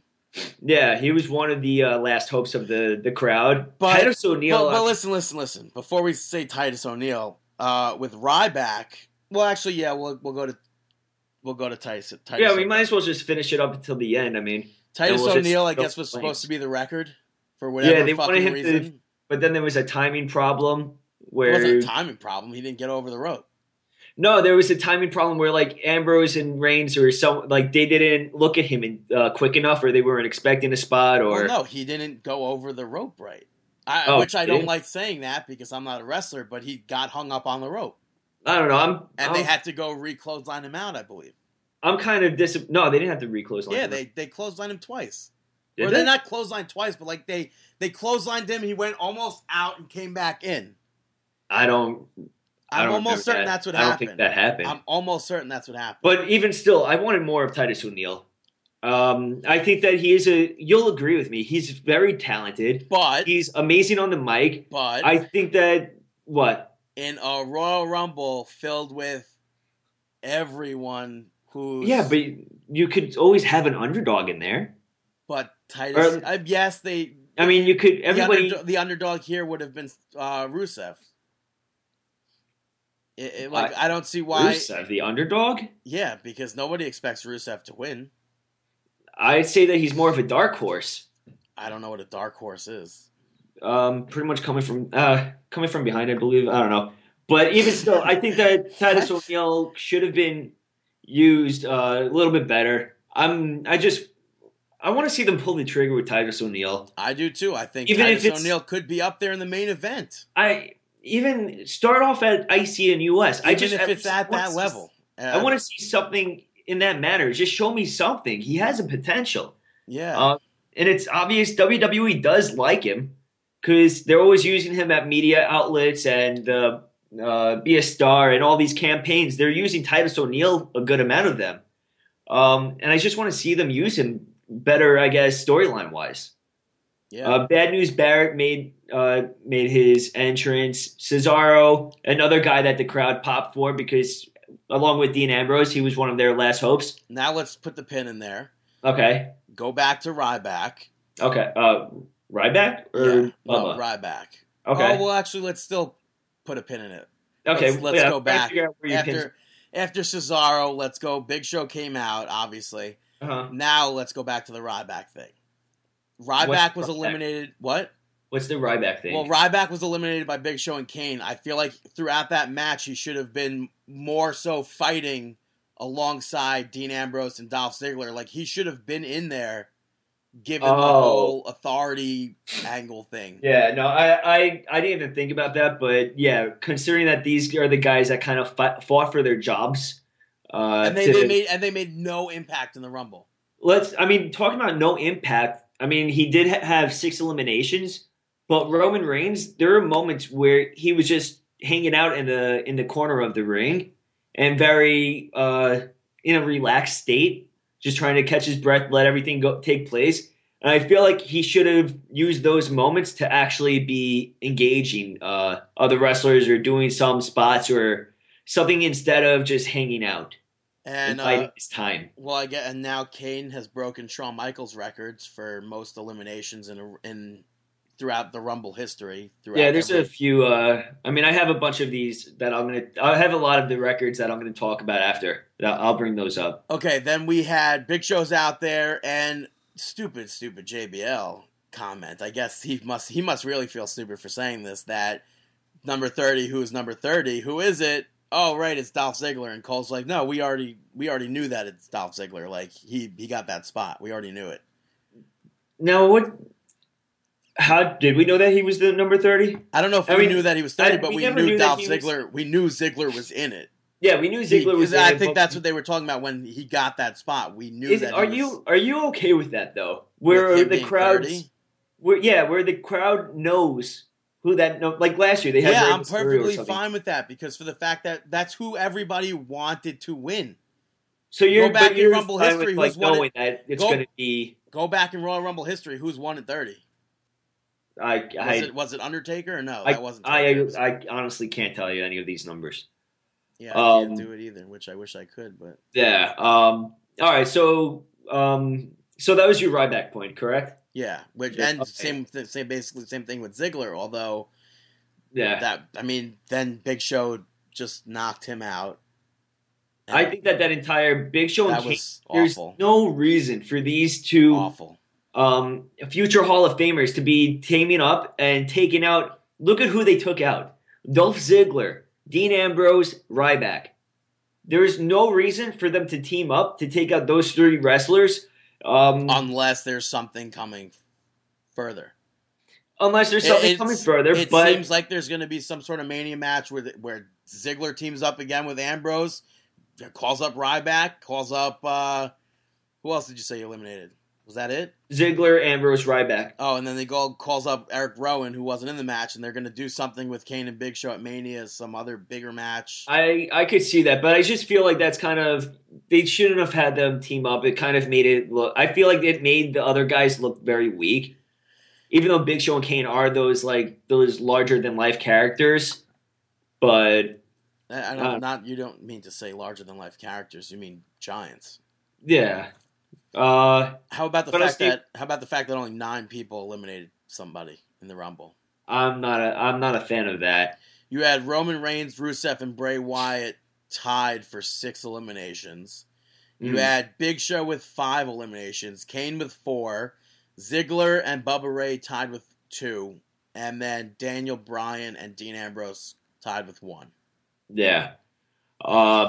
Well, I guess the final 4, as we said, Bad News Barrett. Wait, no, that's not the final 4. The final 4 that we thought were Big Show, Kane, Reigns, and Ambrose. Yes. They did their whole thing. Kane or whoever Big Show chokeslammed Ambrose. And this is the moment where the crowd started to shift back again. Yes, because you have the Shield reuniting in the Royal Rumble, trying to take out the Authority, doing so, and then no, they didn't do anything because Dean Ambrose. Why do I keep wanting to say Dan Ambrose always? Dean Ambrose gets lifted up, tossed over. Then it's Roman Reigns. Everyone's like, fucking motherfucker. We know, like, now there's no hope for us. Now it's going to be Roman Reigns. I thought it was so stupid. Yeah, it was that moment where I thought it was so stupid when Kane and Big Show were trying to eliminate Roman Reigns, and then Big Show was like holding on to Kane, but still, he's clearly holding on to Kane. So Kane, oh no, he's not holding on. He's trying to eliminate me. So then they fight, and they're trying to eliminate each other, and then Reigns comes up from behind, eliminates him. Boom, Roman Reigns wins. Do you think that made Reigns look weak? I think that they shouldn't have. I don't think it made him look weak for the fact that he eliminated Kane and Big Show at the same exact time. I think that I would have been agreeing with you if they didn't have that miscommunication between Kane and Big Show. I feel like if you took that miscommunication between the two of them out, I would have been fine with it. But because they had that, it's kind of like Reigns wasn't going to be able to eliminate Big Show and Kane if they didn't disagree with each other. I don't know. I think he would have looked better if it was more of a they agree with each other and Roman Reigns still eliminated them and put it all on Roman Reigns as opposed to I don't know. these guys had a disagreement and that's why Reigns got the elimination. But they get eliminated. Yeah. The ring. What the fuck, man? What are you trying to say? The bell rings. And the ref in the corner waves it off, and that's it. Like, they don't fucking say anything. Like, they don't do anything, because then Big Show and Kane oh no, fuck this, we're coming back in. Let's beat down Roman Reigns. He just won the Royal Rumble. We're beating him down. So they beat him down, and I don't know if this was last minute or not, or anything. I don't know if it was planned. Rock's music hits. Rock comes out, makes the save. They're standing tall. And then Rusev comes back into the match. He was never eliminated, which is funny because earlier in the day I sent Dave the clip of Santino doing the exact same thing. Saying that that's what you wanted. Yeah, and Dave would, no, absolutely not. And then it happened. Yeah, I mean, I thought that it was one of those spots that I've seen a little bit too much. But the one killer of this, just to go back with The Rock, from what I've been reading, that was an impromptu thing. And I feel like that in addition to everything, made Reigns look even more weak. That he needs his family to do it. Yeah, he couldn't defend himself against Kane and Big Show, and he needs The Rock. How are we supposed to buy that someone that needs The Rock can take on Brock Lesnar by himself? Who defeated Undertaker's streak. Yeah. Who is currently the WWE champion. And beat the crap out of John Cena that time. Right. All right, so continuing for the crowd at this rate, I understand that Rusev was their. It was one of those like it was their last glimmer. Which of hope. The crowd nothing. They do not want, and they do. This is like not their like. This is kind of like you're put in a hard decision point. It's their last choice. They want Rusev to win, not realizing that then Rusev versus Brock Lesnar will be a thing. But then Roman Reigns just eliminates Big Show. Roman Reigns eliminates Rusev, and Rusev wins the match. This is where my pin in Curtis Axel comes there. I thought for sure something was going to happen. Like Curtis Axel could come out and be made. That would have made Curtis Axel. When Triple H and Stephanie McMahon came out, and they're like, why did you get involved, Rock? Why would you? Boom. Here's our solver. Or out of nowhere, here's our solver. Here's our solver, whatever the fuck. What word? That's not even a real word. We'll go with solver. To the problem that just took place right here is our guy, our new guy, Curtis Axel, comes from behind, from the crowd or something, eliminates eliminates Roman Reigns. Rock's like, what? And boom, but now made instant heel, instant everything. Then WWE has to scramble their way to WrestleMania.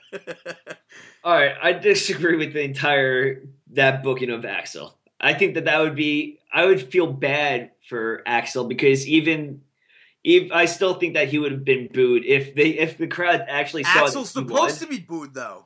Yeah, but I feel like that would get huge heat though. Plus, or maybe they would cheer big time for him. What? Maybe they would cheer big time for him because it's not anyone but Ruth. But then it's also one of those things where we just said before that there should be that if he's not in the ring by the next person, then he's WWE's never said that. So, but it's one of those. I feel like it's not. It's not a rule to me. It's not a rule that in any of my Royal Rumbles that I've ever watched, I don't ever remember them saying that. Mm-hmm. So it's. I actually feel like I've heard them say that before. I don't. Yeah, I don't recall. I mean, overall, I think that would have been. I don't think they've in a million years would they ever do that. I don't think so either. But I think he's 100% more than capable of it. To even add to that, disagree. I don't. Why do you disagree with that? Curtis Axel headlining WrestleMania. Obviously not this year at all. But I'm saying like. But if you did go through with that story that you just said, what then? Curtis Axel versus the champion Brock Lesnar. He doesn't have How to is be. That? It's I don't know. Where That's does what that I said. WWE has to scramble themselves there. Curtis Axel could 100% lose the thing there. Sting could come out at Fastlane since that's a thing. and be like, no, I'm actually the general manager. Curtis Axel's out. You guys cheated to win. He was out. He's officially out of the Royal Rumble. He can't come back in. Roman Reigns did, in fact, win. Yeah. There's ways around everything in WWE. Yeah. Overall, before we talk about the pay-per-view overall, then they had that post-match interview. Well, that's awful. Well, Roman Reigns in the ring celebrating, blah, blah. Celebrates with The Rock, points to the WrestleMania sign. Crowd hates him. No pyro. They must have been like, nah, we're not giving you pyro. I thought that they had pyro. I think it might have been like the very last thing. Yeah, I think that they did have pyro. But, so then they're backstage, Rock and Roman Reigns being interviewed by, I want to say Todd Phillips. Tom. But I'm not. It's Tom. Tom? Like MySpace Tom? Yeah, but I'm not. Was that him? It's Tom Phillips. Okay, he did such a... I don't think it's his fault, though. He's being fed those lines. It's not him doing the fucking interview. It's The Rock. I don't think he could have... It's The Rock 100% just burying Tom Phillips right there to but try and get Roman Reigns over. But Tom Phillips couldn't control The Rock. No, he couldn't. He's The Rock. You can't control The Rock. And someone that brought up Stone Cold Steve Austin, of course, because that's one of the few podcasts I listened to, said that Renee Young should have conducted that interview. But if it was Renee Young who did it, it would have been her getting buried by The Rock, and that's not good. But was it right what The Rock did? With what? Did The Rock treat that interview correctly? No, The Rock. First of all, I'm saying The Rock buried Tom Phillips. Even more so, The Rock puts himself over. I thought it was, and he made a joke about it too. Yeah, he's making a joke through the whole thing. It's supposed to be a big thing. Roman Reigns just won the Royal Rumble. He's going to WrestleMania to face the champion. He's not going to fucking WrestleMania to face Brock Lesnar. I wish they would stop saying that. And he's not going to the Royal Rumble to face Brock Lesnar either. Unlike Phillips. No, that's what Phillips said. Oh. That's what Tom Phillips said. And that's one thing that when he said that you're going to WrestleMania, Royal Rumble to face Brock Lesnar. I'm like, oh, dude, what the hell are you doing? But it was more like an SNL. The Rock treated it as if it was an SNL skit, being like, oh, these people are laughing back. They're laughing over here. I don't think anyone in you SNL can't keep a straight face. And it was just... I don't think anyone in an SNL skit would break like that and just like... Jimmy Fallon? No, he would never go like, oh, look at these people are laughing at me laughing. No, but it was one of those... It felt like a skit. That's what I mean by SNL, relating to an SNL thing. It felt like a complete skit, a comedy skit. It didn't look like it didn't seem or come off as a legit interview, a legit, intense, happy, proud moment for Roman Reigns. It came off as a thank you, Rock, for speaking for me and covering my ass. If it wasn't for you, I would still be getting beaten up by Kane and Big Show. Thank you to my older cousin that I look up to. I thought it was one of those moments. It just showed that Roman Reigns wasn't ready to hold his own. I agree. I think that maybe next year they could have done this, but listen, WWE screwed up 2 years in a row. They screwed up last year. Everybody wanted Daniel Bryan to win the Royal Rumble. Everybody wanted Daniel Bryan in the Royal Rumble. Everybody wanted Daniel Bryan to be in that main event spot at WrestleMania 30. Batista. They bring him back. Oh, no, he's going to be a great idea. People are going to cheer. Batista wins. No, they were wrong. They turned Batista heel. Then Daniel... I still love the fact that Batista actually showed up on an NXT taping. Yeah, that's true. And cut a promo. I still love that fact. All right, keep it going. And he's also one of the only 4, I believe, that have won the Royal Rumble twice. But then this year, that's when everybody, at that point, when Rey Mysterio came out and everybody knew Daniel Bryan was not going to be in that Royal Rumble, everyone got 100% behind Roman Reigns. That's when they should have done it. That's the year Roman Reigns. You wanted Roman Reigns to do something? That's the year you do it. This year, Roman Reigns is Batista. They Batistaed Roman Reigns. Now it's kind of like, oh, here's a silver platter, Roman Reigns. But it's not like that. For the fact that they probably didn't want Roman Reigns winning last year. They probably wanted it to be some sort of fucking triple threat between Triple H, Randy Orton, and Batista. Or No, but just even I'm a saying singles this match year. between them. I'm saying this year. But I'm saying that it's him a silver platter. That's why I don't think it's a silver platter. I don't think they handed it to him. I think they genuinely think that he's the best person. No pun intended for the storyline purpose. Best for business. And that's why I disagree. I think that it does come off that he's being handed this opportunity, and Roman Reigns hasn't really done anything to deserve this opportunity right now. Headline with Brock Lesnar.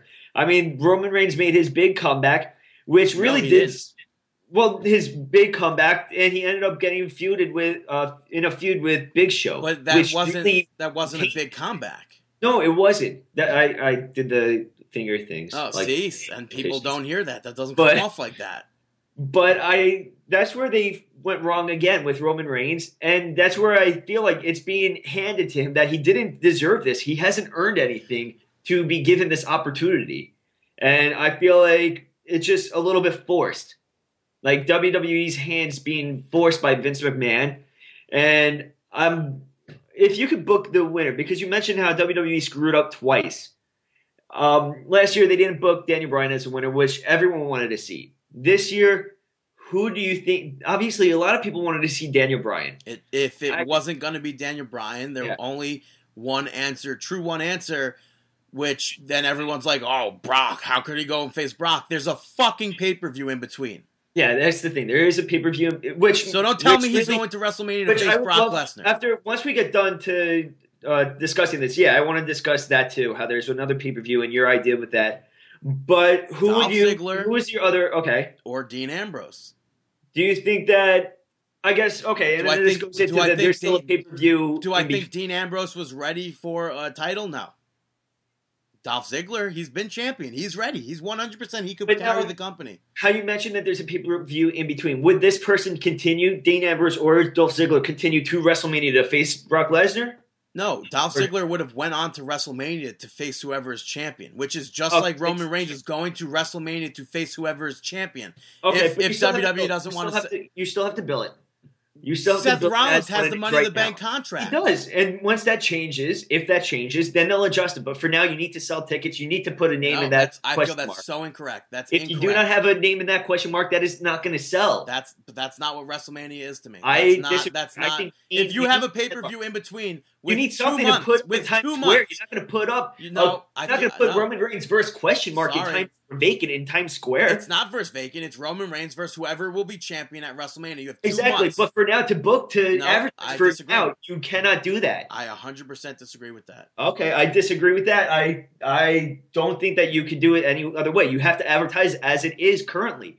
You need to put it out there. Put that in that. Roman Reigns does not have an opponent right now for WrestleMania. That is whoever's the champion. I feel like that's not going to sell any tickets. That's not. You can't advertise a match that isn't a match yet. How are you supposed to pick up advertising? You can't advertise a match that is not a match. How are you supposed to pick up Skittles or Snickers or whoever else wants to advertise and be like, oh yeah, no, it's WrestleMania, but the champion, the headlining match, we don't have anybody in there yet. Because we don't. Just Roman Reigns. You can't. But that's why you're supposed to say this, and then that's why if you look at the bottom, it always says card subject to change. I don't agree with that. All right, but what were we talking about before this? You were talking about who should have won. Okay, so you mentioned Ziggler would continue on to face whoever. Same thing with Dean Ambrose. Yeah, exactly. But that's the problem I have. Like, I don't see realistically, I don't see Dolph Ziggler or Dean Ambrose winning this year and going on to headline WrestleMania. I just don't see it as a possibility. You don't see that just because WWE hasn't shown that. That could be 100% it. I'm not going to say no, that is not why. That could 100% be why I cannot vision that. It's the same reason why you don't see fully Roman Reigns going to WrestleMania to face Brock Lesnar. It's because they did such a shitty job at building Roman Reigns up. Oh yeah, so, but I'm more okay with seeing Roman Reigns go to the WrestleMania than the. How old are you to say the WrestleMania? I don't know. Than Dean Ambrose and Ziggler. I could see Roman Reigns because he's put in that spot. Even before, I mean, that's why I picked him as winning the Royal Rumble. And even from the start, when we had rumors of The Rock, where Vince McMahon, they said, wanted The Rock versus Brock at WrestleMania for the title. And they said the rumors were Triple H wanted Brock versus Roman Reigns for the championship. And I heard those, or I didn't even hear those rumors. You told me that's what it was supposed to be. Yeah. And I said I wanted to see, if that's going to happen, I want to see Rock versus Brock versus Reigns. You've said this forever, and I agree with you. I think that would be entertaining. And now even more so that The Rock got involved with the win. And because it's out, I'm doing quotations. It's out there that The Rock was very unhappy with his response and the way that they had perceived Roman Reigns and the way that WWE is using him with that. So that could be like, and also people forget that with Roman Reigns being as over as he was, and now all of a sudden turns into Batista of 2015. I wouldn't put it on that level, dude. No, he was. I don't. No, in my opinion, given that Roman Reigns did nothing that Batista did at that point, but in the same storyline sense, they Batista'd it. I don't know. I feel like to the fans, it's where WWE thought Roman Reigns was going to get cheered. They thought Batista was getting cheered. No, I don't know. Honestly, I liked Roman Reigns winning. I'm completely fine with this. But listen, people forget that with Roman Reigns, how over he was, even The Rock debuted where people were like, oh yeah, we could cheer this guy, and then slowly started to boo the fucking shit out of him. But then someone now, as over as Reigns is now with how much heat he gets, you never know. The Rock, he could turn into the next Rock, but he's not. But the thing is, when The Rock was that heel with the Die Rocky Die, I didn't even realize this until I heard it on the podcast that when they were getting the Die Rocky Die and everything like that, and he had so much heat. He wasn't main eventing at the time. He was still in a faction. Right, which is another thing that I was going to say is that he's not obviously in the same spot as The Rock. Yeah, it's different. But he's in the same. I don't know who else debuted as a face and the fans turned so quickly. Yeah. I honestly, I don't know who I would realistically, if it wasn't Roman Reigns, I don't know who. It's so tough to pick someone that's not Daniel Bryan. Because in my opinion, my personal choice for a winner, You already said last week you hope Daniel Bryan does not win the Royal Rumble. I really didn't want to see it again. Like, so I'm fine with Roman Reigns to have victory as long as it leads to somewhere where I believe that Roman Reigns could become champion. Okay, but if I could believe that this match is going to do something for his career, like if it would be The Rock versus Brock versus Reigns, in the sense that, oh, here's my family, he could help me get to where I need to be, but no, I want to be champion now all of a sudden, or I want to stop Brock Lesnar. I never officially had my rematch after SummerSlam 2002. I left. I never took my rematch. I don't know. You just threw such a... We've been talking so much that I completely lost my train of thought. You were talking about ho-hos and ding-dongs? Was I? I thought so, yeah. I can't remember what I was saying.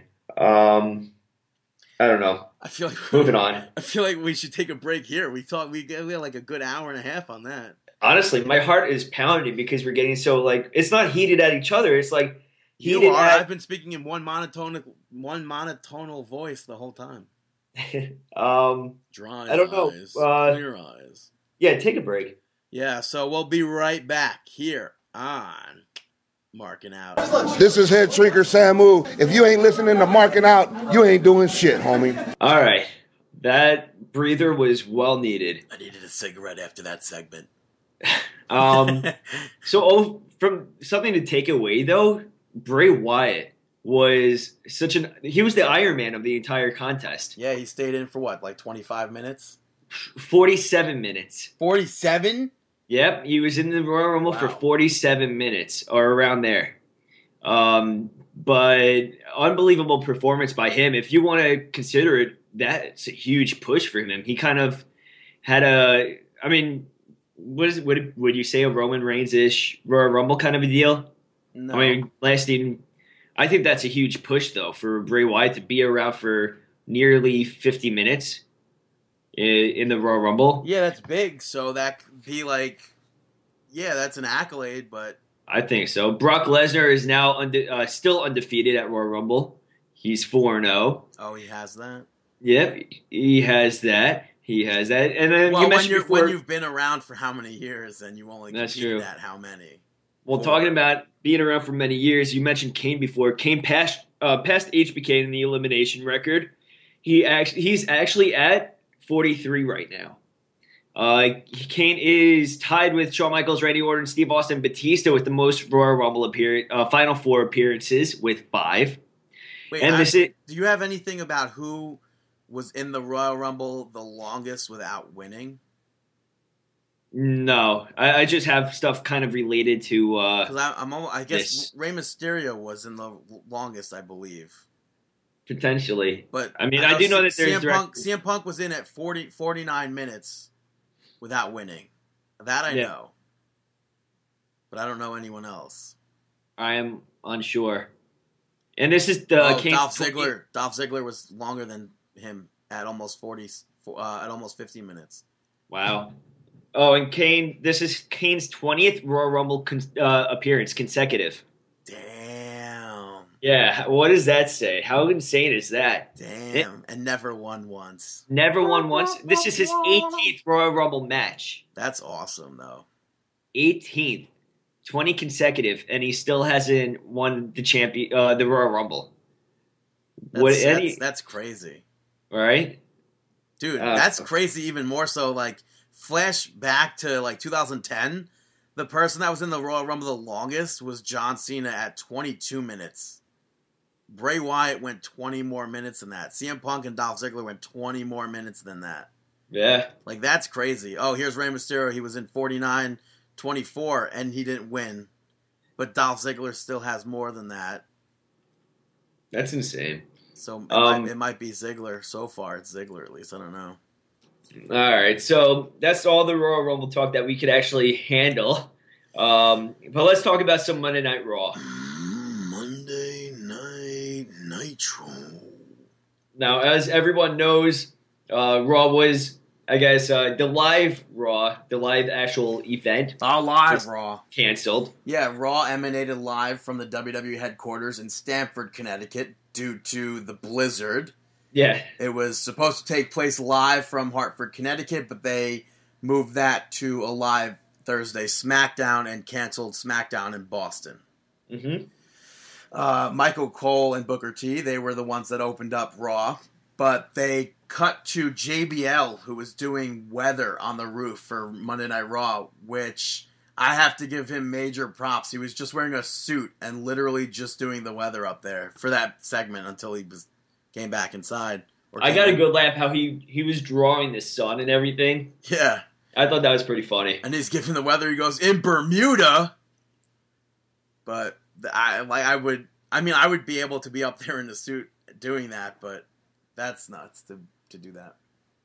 And what they did on this episode was they replayed the title match, which was Brock Lesnar, John Cena, and Seth Rollins, and the Royal Rumble match in full. But in addition to those matches, they had sit-down interviews, which I would have to believe they filmed earlier in the day. I would assume so, because we saw reports that Brock Lesnar already caught a flight back to Minnesota. Which is funny because I didn't see that report, and I made that the iPhone text messaging thing before they even canceled Raw. Mm-hmm. And I wrote something about John Cena saying the champ is here, and by champ, I mean me, because Brock Lesnar's left already as soon as he heard Raw was... Or no, as soon as he heard the blizzard or whatever. I don't know. I forgot what I wrote. But yeah, the sheets probably took it off of you. That'd be funny.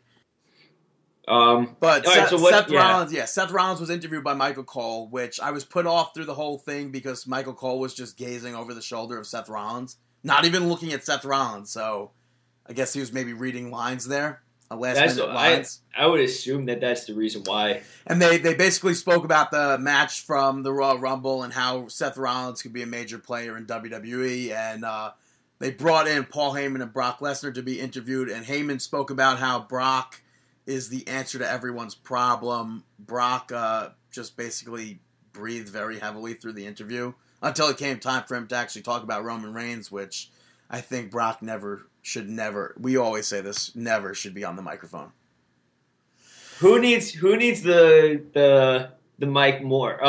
The help with the mic more, Roman Reigns or Brock Lesnar? I think at this point, Who needs the obviously, mic piece more? it's obvious that Roman Reigns at this point because Brock Lesnar's already that established person. And I feel like So- Brock Lesnar can like hold his own to the point where he makes up for everything in the ring and with the crowd, while Roman Reigns is kind of still trying to gain that kind of momentum from the crowd. Yeah, and up next is they had Byron Saxton interview Roman Reigns, which that's where the little controversy came into play, where not within me, but within I guess you and the internet. Oh, it wasn't. I have no problem with it. Well, that's the whole. Well, if that was no. that. During the interview, you can hear someone talking in the background that many people jumped on board to that Reigns was being fed lines, which the way he was reacting to Byron's questions that were being asked, it kind of seemed like maybe he was listening and then responding. Is there a problem with that though, or would you have an issue with it? Yeah, well, like if it was, it's something that we'll never know. But if it turns out that he was being fed lines, I'm perfectly fine with that. For the fact that this was probably one of the best promos that we've ever seen. Not promos, but interviews, sit downs, words from Roman Reigns that we've ever seen or heard. If it helps him in his character portrayal and his advancement of character and whatever else with pro wrestling, I'm fine with it. Whatever he needs, just give him the tools. Absolutely. And I like during this, Roman Reigns was speaking about his family history and mentioning the Samoan dynasty. And I like that it helped Roman Reigns actually look more on point to face Brock Lesnar. Do you think it's... All right, I'm sorry, what else were you I going was to going to say it was better than something he's ever done in front of a live crowd. So, although at points I think he seemed like he was acting too much, but overall it did what it needed to do. Or it did what, like, obviously something big needs to happen where his promo skills aren't up to the level of going against Paul Heyman or speaking live in front of a crowd. So it did what, like, it cemented something that needed to be there. Do you think that going back to his family lineage and everything like that, do you think that that's kind of like... It's always going to happen, though. I know, but do you think that's kind of like a chump out, or... It's always going to happen. Yes, yes, it's a chump out, even though that's not a word I would ever use. But them, like, kind of hitting the panic button, like being like, he's not getting over with this, so absolutely. Let's go to the family. So absolutely. Let's do the family. There's a reason why it was never mentioned before, although it could be the reason being that they're mentioning it now is because look at this world champion that came out of the Samoan dynasty. Look at this champion. Look at The Rock. Look at this person. It could be that build up.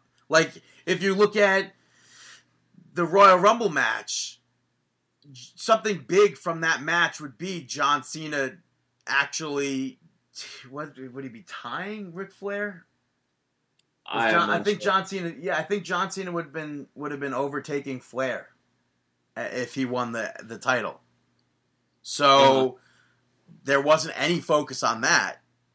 That's something that should have been a focus point if John Cena was going to actually pick up that victory.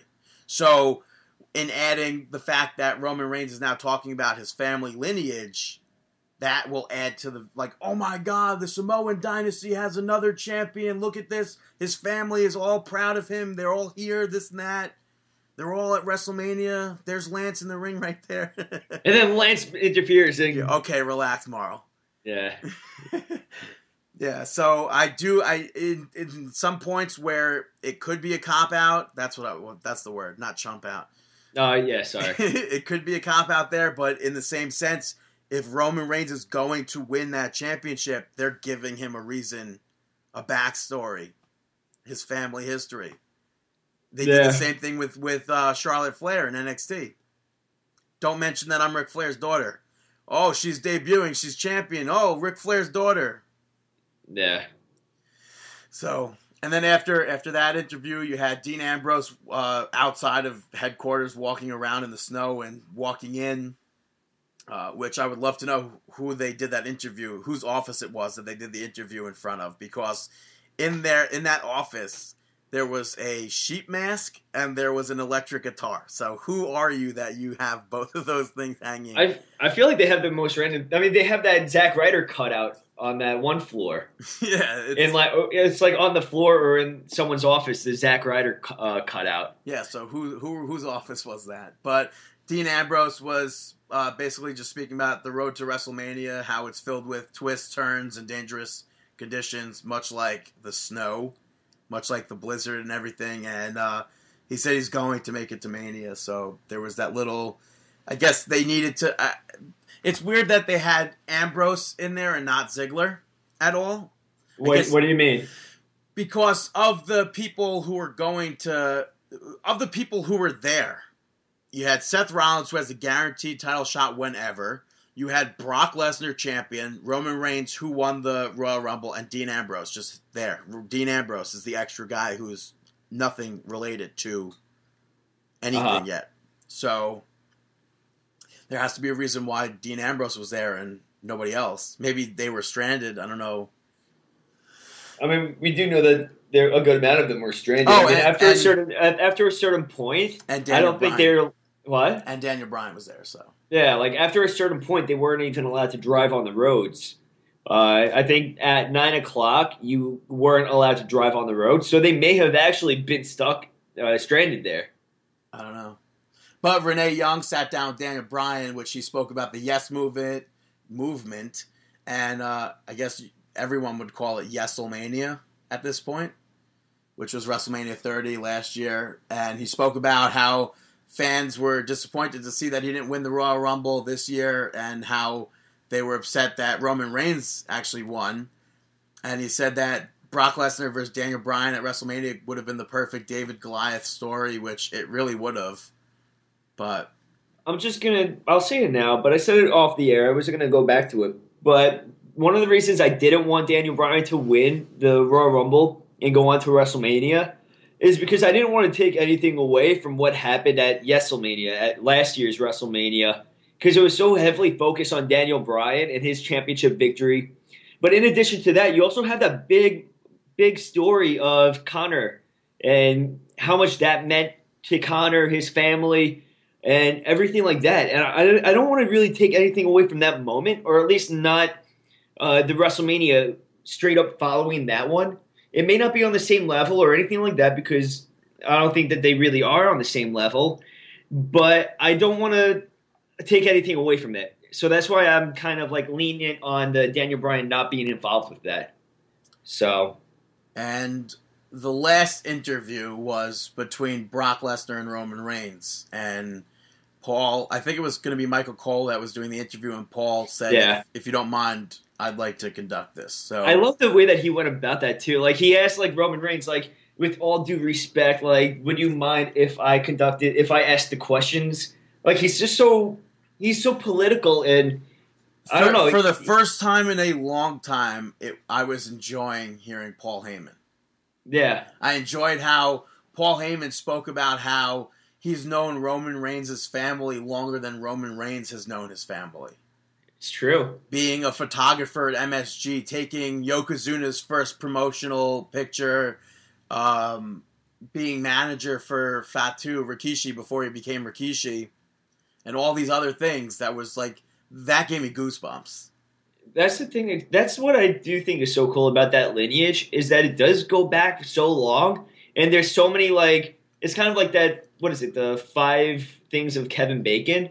6. Like, I feel like you could do that with the Anoa'i 6 degrees family. of separation. Yeah, and we really could, because it's multi-generational, that even if there might be like 3 or 4 generations of the family with like Peter Maivia and Afa and Sika, it's still, there's so many different decades that cover the Anoa'i family.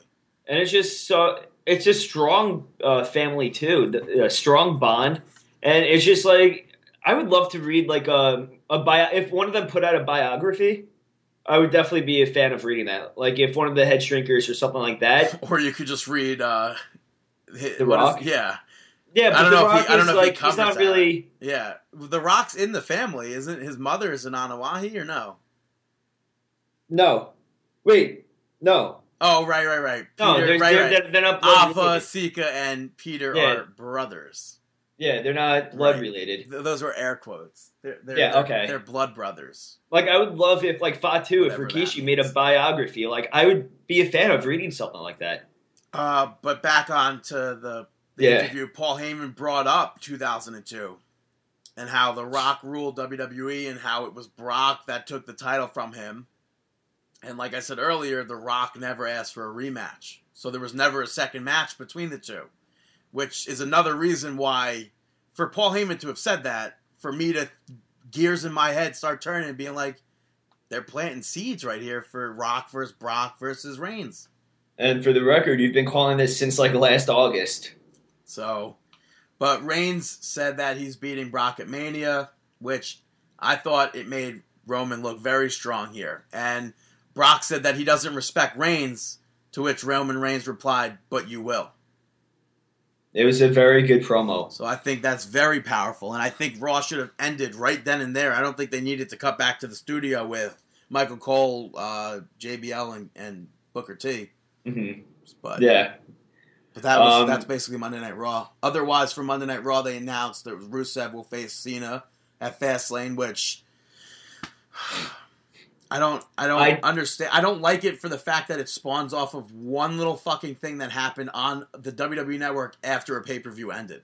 I told you this was going to happen back when Rusev was feuding with Big E. You asked where is he going? I told you he was going to be booked and built to be facing John Cena. So it'll be Rusev defeating John Cena at the Fastlane and John Cena picking up the victory at WrestleMania. It's inevitable. Know what I would love? Mark Dreams. All right, so Rusev Cena. Rusev goes over John Cena at Fastlane, which is so stupid that. Yeah, but then Stephanie McMahon's reasoning for changing it was because Elimination Chambers, most of the arenas these days have new, bigger scoreboards, so they can't fit the chamber. It's like there's tons of old arenas out there that you can fit. Me off. But sorry, yes, go on. You wanted after Fastlane, after Rusev defeats Cena at Fastlane. After Rusev defeats Cena at Fastlane, Rusev defeats Cena. Okay, so Rusev defeats Cena at Fastlane. He gets on the Monday Night Raw. He gets on the mic. He starts saying how he defeated the crowd favorite. He defeated the guy that represents WWE. The face of WWE. WWE. The face of WWE. The face of America. The American-bred John Cena. He beat him. Out comes Kurt Angle. Rusev, WrestleMania. Yeah, okay. Or Rusev goes in. Mark Dreams. Or Rusev goes into WrestleMania, unbooked, gets on the mic, says, "No, everybody fears I poop me. on WrestleMania. I beat John Cena. There's not one American that could stand up to me." Out comes Kurt Angle, WrestleMania. Realistically, defeats Rusev. Realistically, it'd be instead of Kurt Angle. Why do I have to see that again? I don't want to. Rusev versus Swagger? Yes, I do not. I will go crazy. I do not want to see Rusev Swagger. I do not want to see Rusev Big E. Please.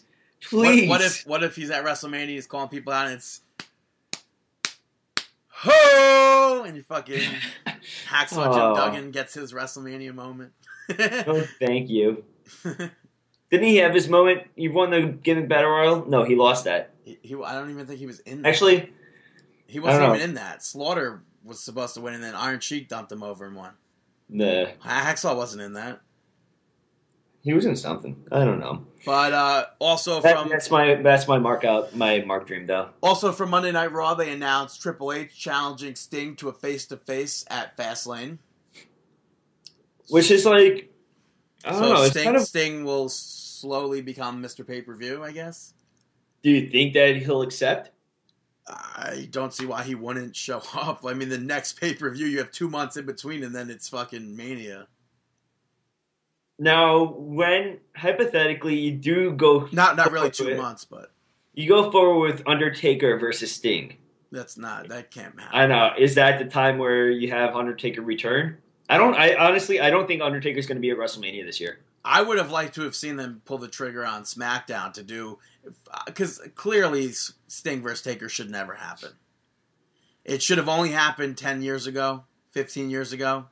I still feel like they still put on a good match. We saw Sting in TNA. We saw Undertaker last year. It's not. Of course, it's not going to be what it could have been. If you want a special match for Undertaker to go out on, it's something like Undertaker versus Kane.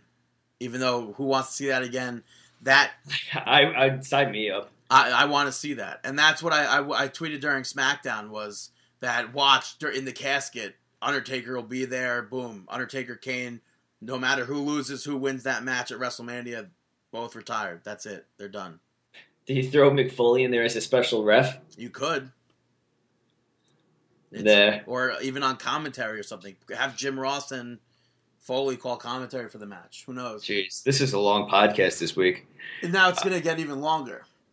Because that's what she said? On to SmackDown? Definitely not for you. No, because they announced the WWE Hall of Fame inductee, the celebrity wing being Arnold Schwarzenegger.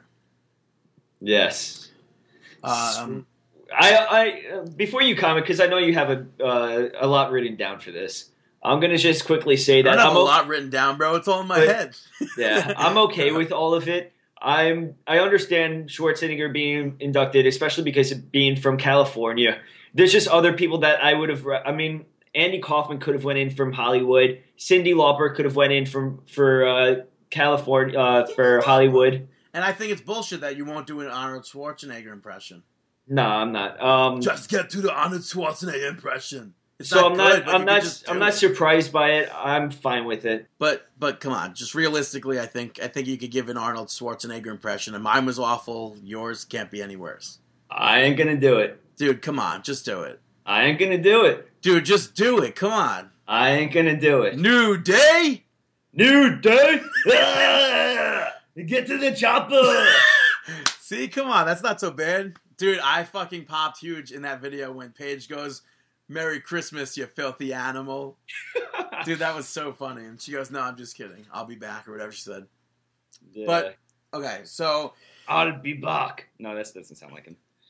But as if it sounded like him before. Yeah, does this, David? Does this sound? It sounds more like Seth Rogen, man. Yeah, that's your Seth Rogen. Yeah, Arnold Schwarzenegger. I'm getting inducted to the WWE Hall of Fame. See, it's not great. Everybody, if you did that impression, though, people know that. Like, It's like, it's obviously a Christopher Walken impression, but it's not good. It doesn't sound like Christopher Walken. Not at all. But I believe it was in the 60s when he was workout buddies with Billy Graham and maybe Bruno Sammartino when Arnold Schwarzenegger first came to the United States. And in 1999, he was a guest on SmackDown where Vince McMahon presented him with a replica WWF Championship because Arnold Schwarzenegger was crowned like the world champion of box offices or whatever at that time. So everyone wanted to see him. Yeah, so Vince McMahon was like, "Well, I'm world champion. I'm gonna give him my world championship." So later in that night, they had a match where it was The Rock, Shane McMahon, Kane, and Test against DX. And Schwarzenegger was on commentary. Triple H knocked out Earl Hebner. Stone Cold was the guest enforcer, and he grabbed a chair and accidentally hit The Rock. He was going for Triple H and hit The Rock by mistake. Jeez, you're really going into detail with yes, this. Because yeah. So Triple H threw Stone Cold into the ring, and Arnold handed Stone Cold a chair. I guess Stone Cold hit Triple H with the chair, and Test pinned Triple H and won. Stone Cold Steve Austin made the count. Then Triple H got into Arnold Schwarzenegger's face and went to punch him, and Schwarzenegger ducked and hit Triple H with a backhand and then punched him while he was on the ground. That was that. 2013, he inducted Bruno Sammartino into the Hall of Fame at the ceremony in Madison Square Garden the night before WrestleMania 29. And then in 2014, Arnold Schwarzenegger and Joe Magniello hosted Monday Night Raw, where they were promoting whatever movie they were in, and they were doing an in-ring segment with Hulk Hogan, where Miz came out, ran them down, whatever, you suck, this sucks, and then the three of them ended up hitting Miz. And that's Arnold Schwarzenegger's WWE career. Still better than Coco Beware. That's funny. But now, I guess now maybe it makes more sense as to why in 2015 they're having the NXT house show or live wrestling at the Arnold Classic. Yeah. So I went through all those details because to me there's not enough. Okay, my voice just cracked. There's not enough there for an induction for me. But I am fine with it because it is a celebrity wing. And I hate that people say that the celebrity wing is a joke because there are people who contributed so much that are celebrities, like Mr. T last year, like Donald Trump previously, like even Pete Rose. I disagree with Pete Rose. But Pete Rose was a huge player, huge part of storylines. 3 WrestleManias in a row. Well, yeah, with that. But I also think that the Pete Rose not being inducted with the baseball obviously that's why probably why they did it in 2002. The Drew Carey I don't get. Drew Carey is still one of those like, oh fuck, like it's one of those Bob Barker? I think it's Bob. Is it Bob Barker or Bob? Oh, Euchre? Bob Euchre. Bob Euchre. Yeah. But even still, he did some good stuff with WWE back in the day. I mean, there's just some random ones. But Drew Carey was one of those ones that are just like the David Arquette being champion, just like stabbing you in the gut. Yeah. But like kind of like how Coco Beware is inducted on the wrestler side, stabbing you in the gut. But like David Arquette and I guess Johnny Rods. But because what the fuck did Johnny Rods ever do in wrestling? Didn't he do a lot? He trained a lot of wrestlers. A lot of known wrestlers came out of his training grounds. Training, is that enough to get into the WWE Hall of Fame? No, he was a jobber. I mean, if you think about it, yes, there's a lot of wrestlers. In the same sense, I would put Brooklyn Brawler up there as a Hall of Famer, so maybe... I mean, but if you look at it, there's a lot of wrestlers that are currently in the Hall of Fame that really... You look at their career, and you're just like, wait, why? Why? Why? I mean, like, why are they inducted? I don't get, like, what did they ever do to? Yeah, I really to this day I have no clue why Ric Flair's in there. No, just kidding. Jeez, wow! I thought you would react a little faster than that. But then, I mean, on the other one, Johnny Rods is inducted into the Cauliflower Alley Club, which is a very rare club that you get. But you're right though in the fact that Abdullah the Butcher or Carlos Colon or somebody like Vern Gagne even. But it's still, I understand why, because there's so many contributions to the world of professional wrestling that they've given that it's not just the WWE Hall of Fame, it's the Hall of Fame of wrestling in general. Yeah. Yes, you're never going to see Mildred Burke or somebody like that in the Hall of Fame of WWE, but there's a lot of people, a lot of big players. When Vince wants somebody for the network, when he wants the WWC, when he wants the content, he's going right after it. Yeah, well, of course we'll put you in the Hall of Fame. Just sign on the dotted line and we could get Mid-South or whatever. Yeah, that's the thing. There's a lot of wrestlers, as you mentioned, that are questionable with the Hall of Fame, and it's unfortunate because there's so many wrestlers. I mean, William Perry. There's people that have been involved in. But that's even the same thing, though. Should be. But William Perry, I think that he was huge at WrestleMania 2. I think it was when he was in that Battle Royal. But even still, I mean, I don't know. There's still a lot of people that are left off this list. Right, but like I was gonna say, much like David Arquette, Drew Carey is one of those guys that were very humble to be where they were. Very, very respectful of the wrestling industry. And that, I respect them 100% for everything. And David Arquette even says when they told him he was winning the world championship, he was like, no, fuck this, no. And then went along with it, but... Mm-hmm. So... Yeah, I mean, you could list off... I'm sure every pro wrestling fan could list off 5 people off the top of their head that they want to see inducted into the Hall of Fame. I want to see Macaulay Culkin. Right? He did stuff in WWE. He did. I want to see Jonathan Taylor Thomas. Where's Pam Anderson? Yeah. All right, so let's talk about actually SmackDown. How about it? Yes, how about it? You didn't even mean that, right? No, I did. No, you Actually, didn't. You 100% didn't mean to quote Pete Rose right there. Come on. Yeah, I just scrolled across him too because I'm on that Hall of Fame page. On WWE.com or? Wiki.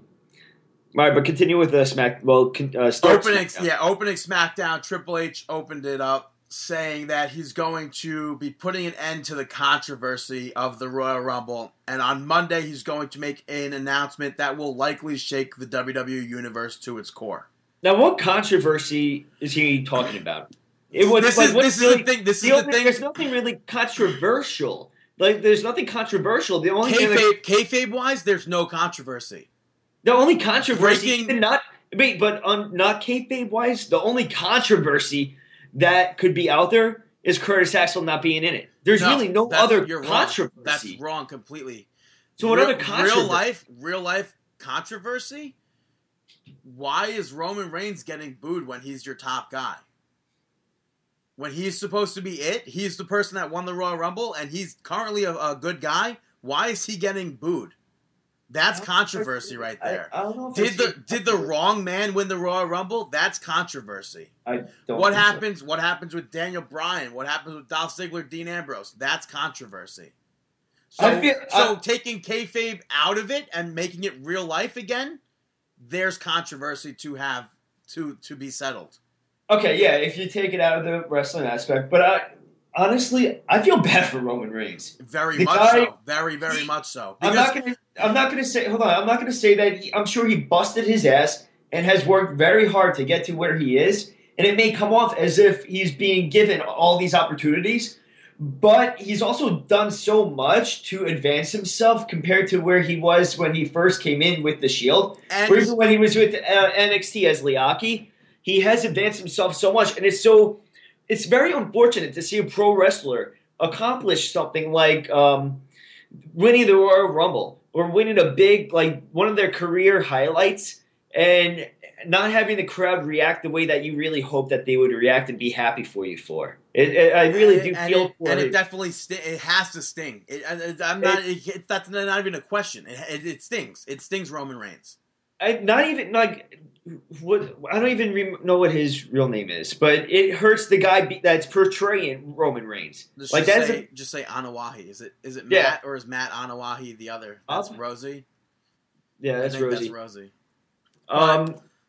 But no, but I feel Liati Anawahi. Oh, it is? Or Joe. Yeah, it's Joe. Right. Like, that makes more sense. I feel bad for him. Because he's done everything right, everything he was supposed to do by the books of WWE. The WWE just fucking screwed him big time. Yeah, I feel like he's just getting the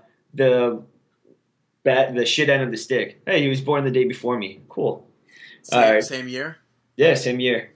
But back to the major announcement, there's almost one of maybe 2 or 3 situations that could be the announcement.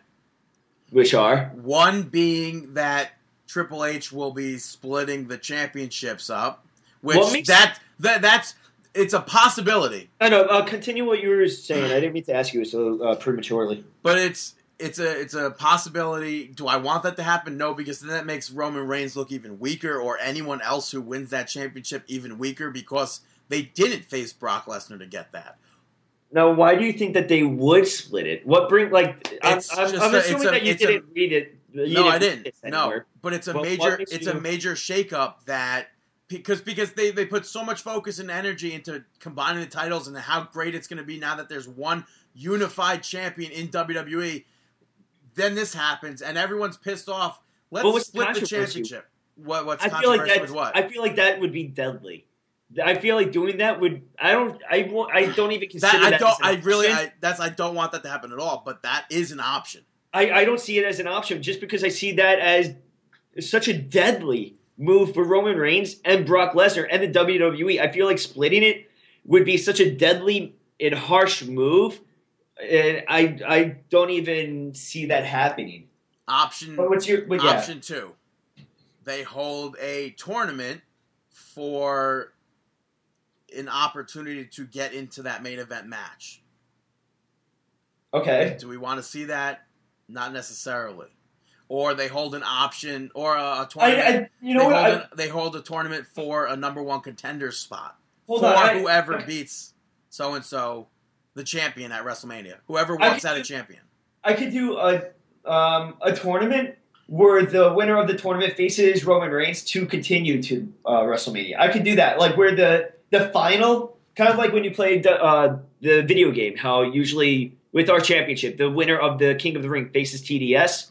I feel like the winner of that small King of the Ring tournament, the tournament, would face Roman Reigns to move on to headline WrestleMania. I would be fine with that, where Roman Reigns is kind of like where Roman Reigns' position is solidified, or where his position is kind of like the trophy is facing him to get to WrestleMania.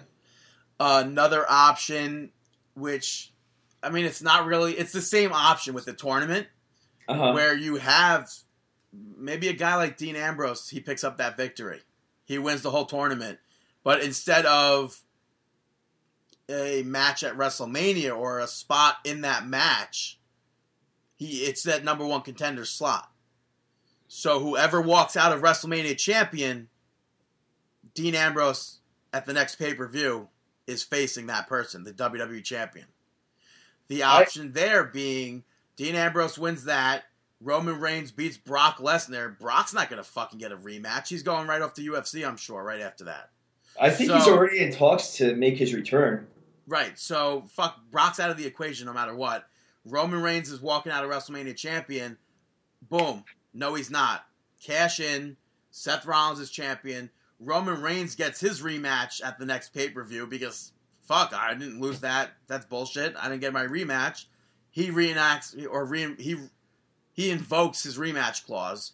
Shield triple threat. I know you just said you don't want to see something like that at WrestleMania, but at the next pay-per-view, I don't think that's such a bad thing. I feel like a move like that is so...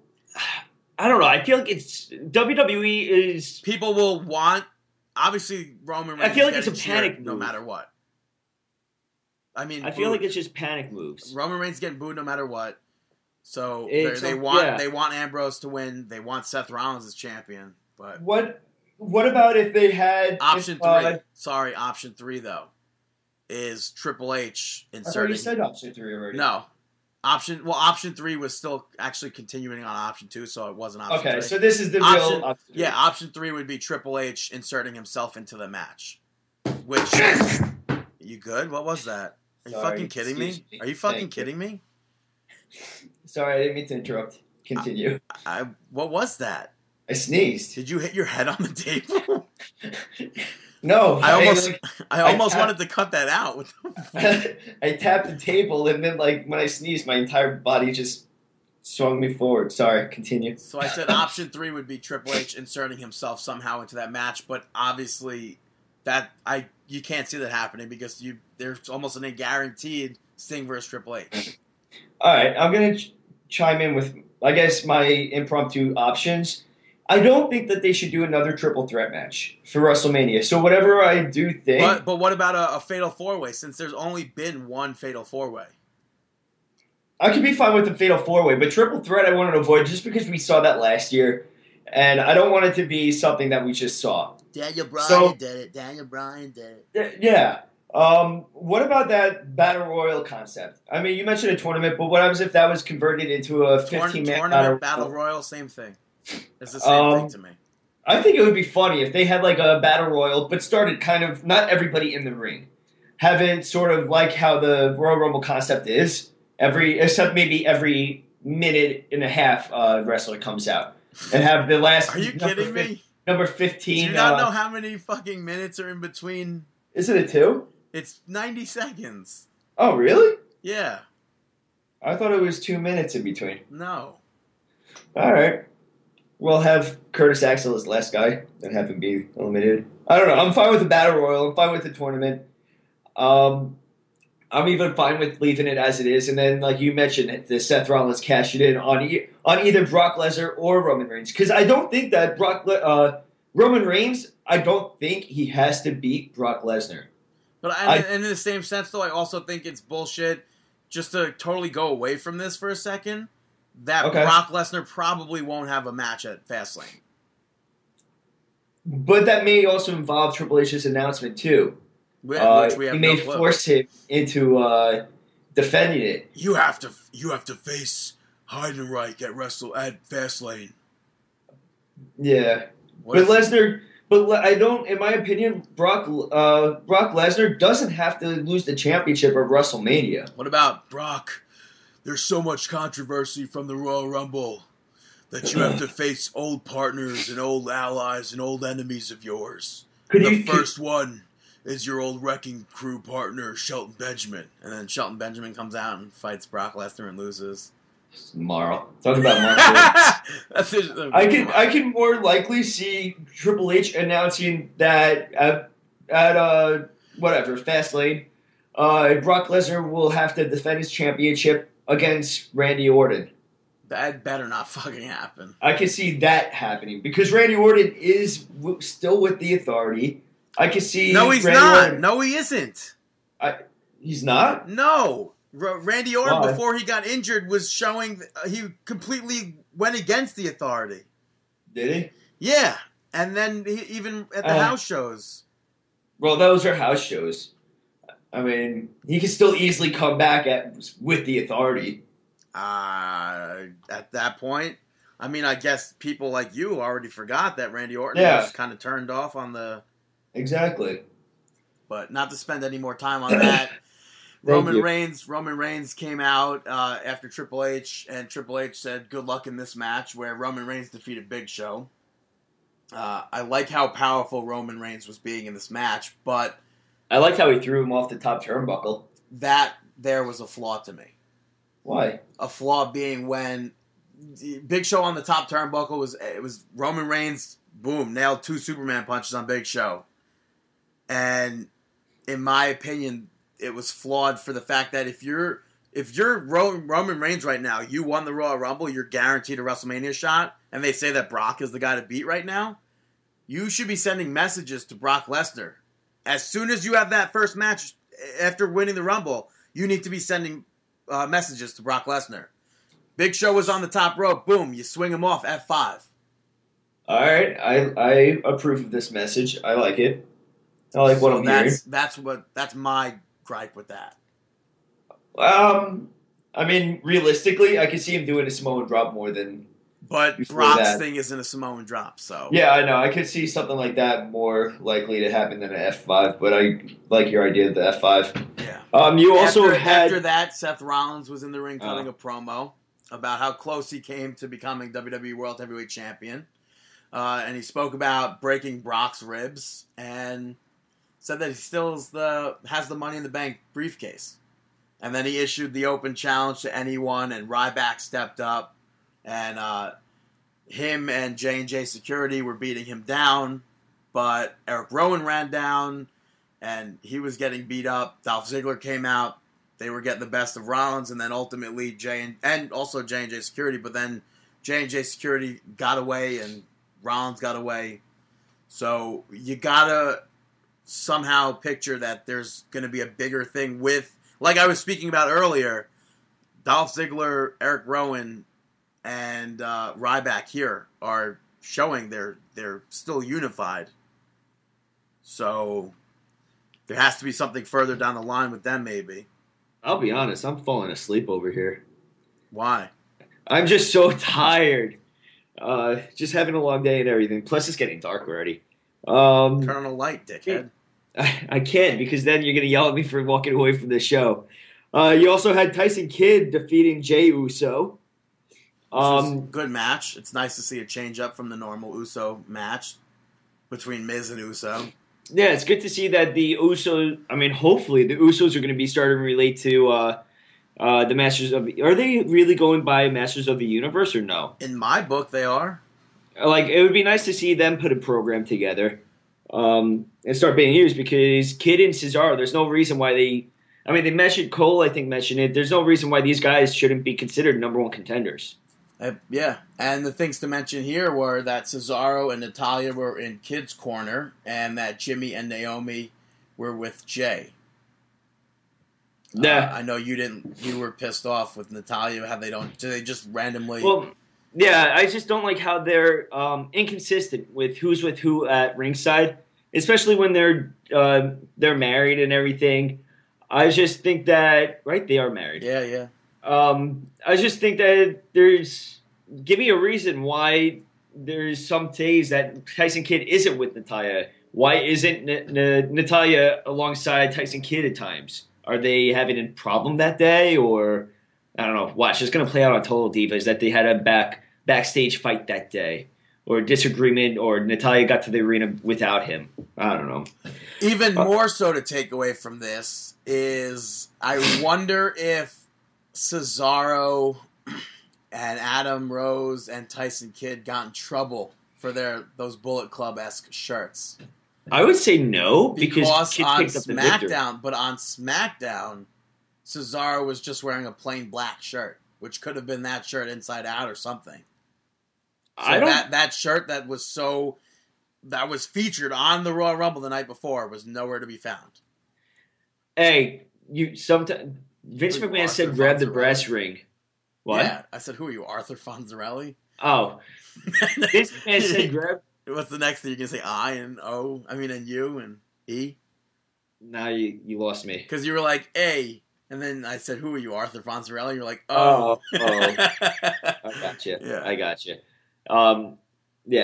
He said grab the brass ring and everything, and sometimes numerous wrestlers from the past have said it. You have to go against the grain. Which we know Vince McMahon... You have to go against what you're being told and kind of just like impromptu and do what you see best for your character.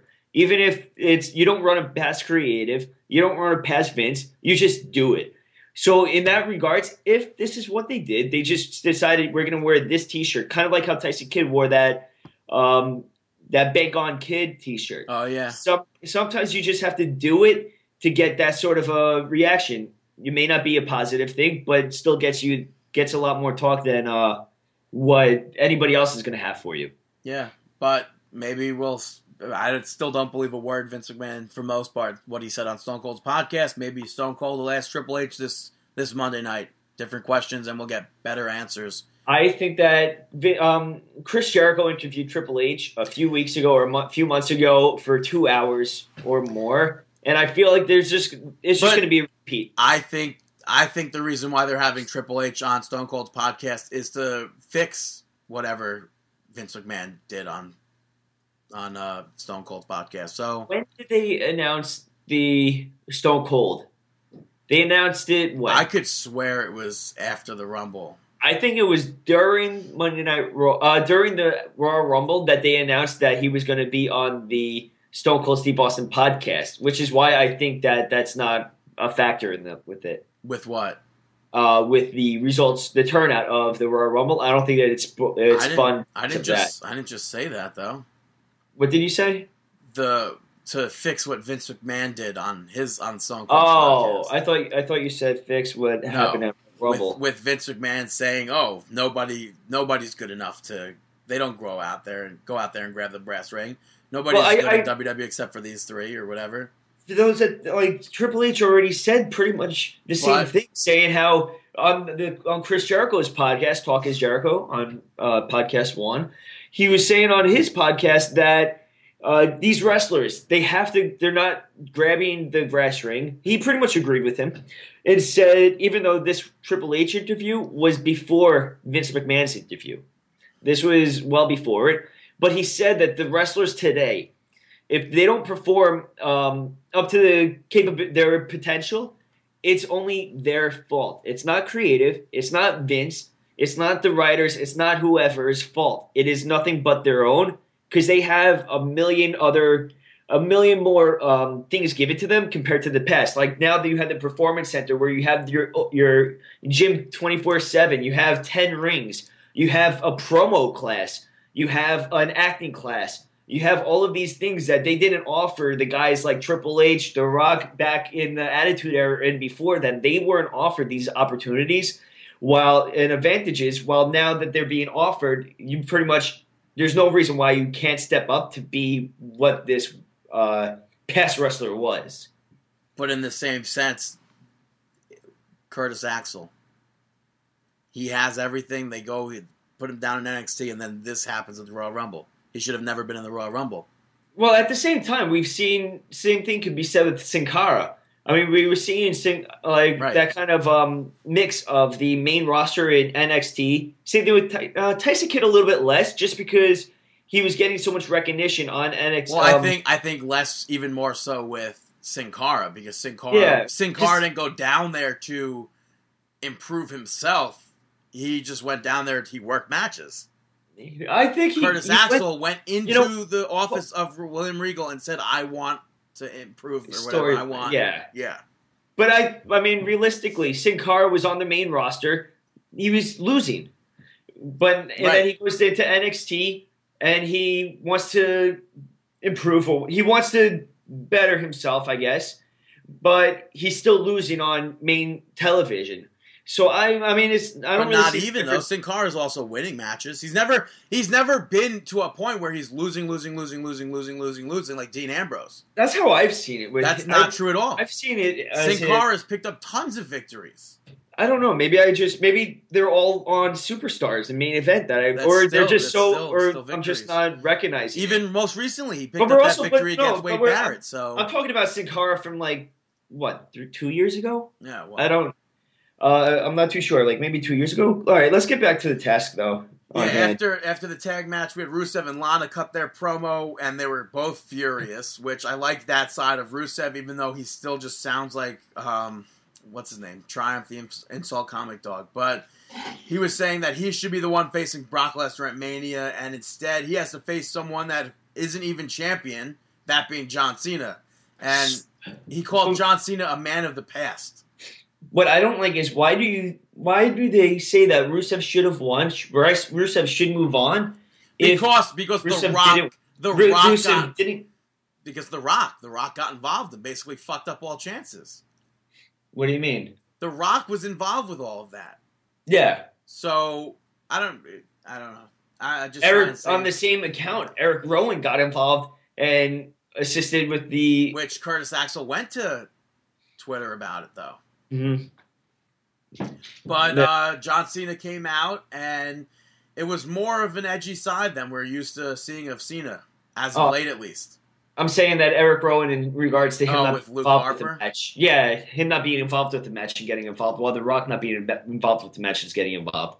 But keep on going. In the same sense, that was one end of one spectrum. Yeah, they're two. I know. One end of the Royal Rumble as opposed to the other end. Yeah, no, yeah. So John Cena spoke about how he was the United States champion before Rusev had pubes and Lana had boobs, which I just wanted to say something that's crazy. Lana definitely does not have pubes. She is definitely a clean beaver down there. Okay, relax. But I was just going to say that I thought it was crazy that even if that might not be true, that John Cena was 27 and both Rusev and Lana were 19 when John Cena won the title at WrestleMania, won the U.S. Championship at WrestleMania. Yeah, I don't know why he would say that. That's so obscure. I don't know, Yeah. Okay. Now I'm not even getting into it, but it's just so random. But to end the segment, John Cena was ready to go, and big shocker, Rusev walked away, as he always does. And after that, we had Nikki Bella versus Paige announced for the championship. Championship match between them announced for Fastlane. And Renee Young was interviewing Paige backstage, but Brie and Nikki interrupted, made fun of Paige's skin, and then cut probably the dumbest quote-unquote burn promo ever. I don't know who the fuck wrote that promo. All I know is it's always great to make fun of people's skin colors on WWE television. I mean, I guess we're not. We shouldn't be surprised considering that Vince McMahon is behind all of this. Yeah, well, but Paige. We know his past. Paige ended up attacking the Bellas, but the Bellas got the better of it, and like I said earlier, I guess maybe Nikki is using that form as a new finisher because she used it then too. So Maybe. I think that's so BS that you do point out someone's skin color. That should never be an impact in a promo at all. I well, feel what about when somebody says like, "Oh, I'm so tan, I'm this, I'm that." What do you mean? Like tan, that's like a skin color.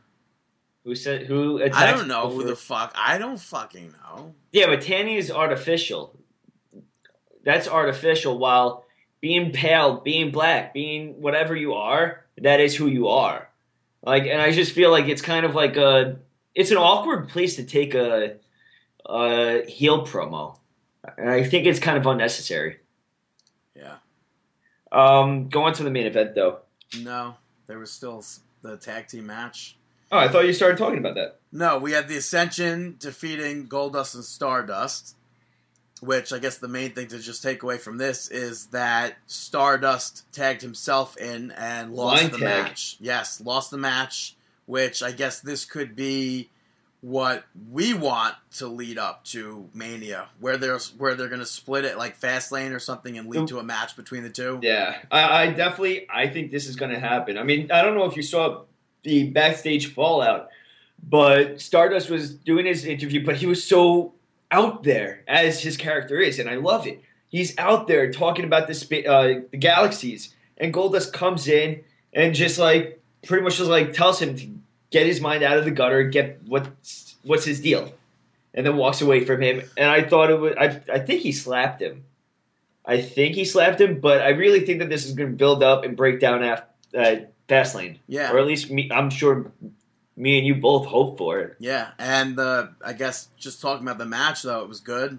But no way in hell does the Ascension work as a powerful tag team like LOD or Demolition, which I'm fine with, just as long as they don't bill them like that anymore. Exactly. Which they're starting to get away from Yeah. that, even As though long the as commentators still bring that shit up. As long as they accept, not them as wrestlers, but the commentators and the creative accept who they are, because they're not powerful. They're not that. They shouldn't be billed as that.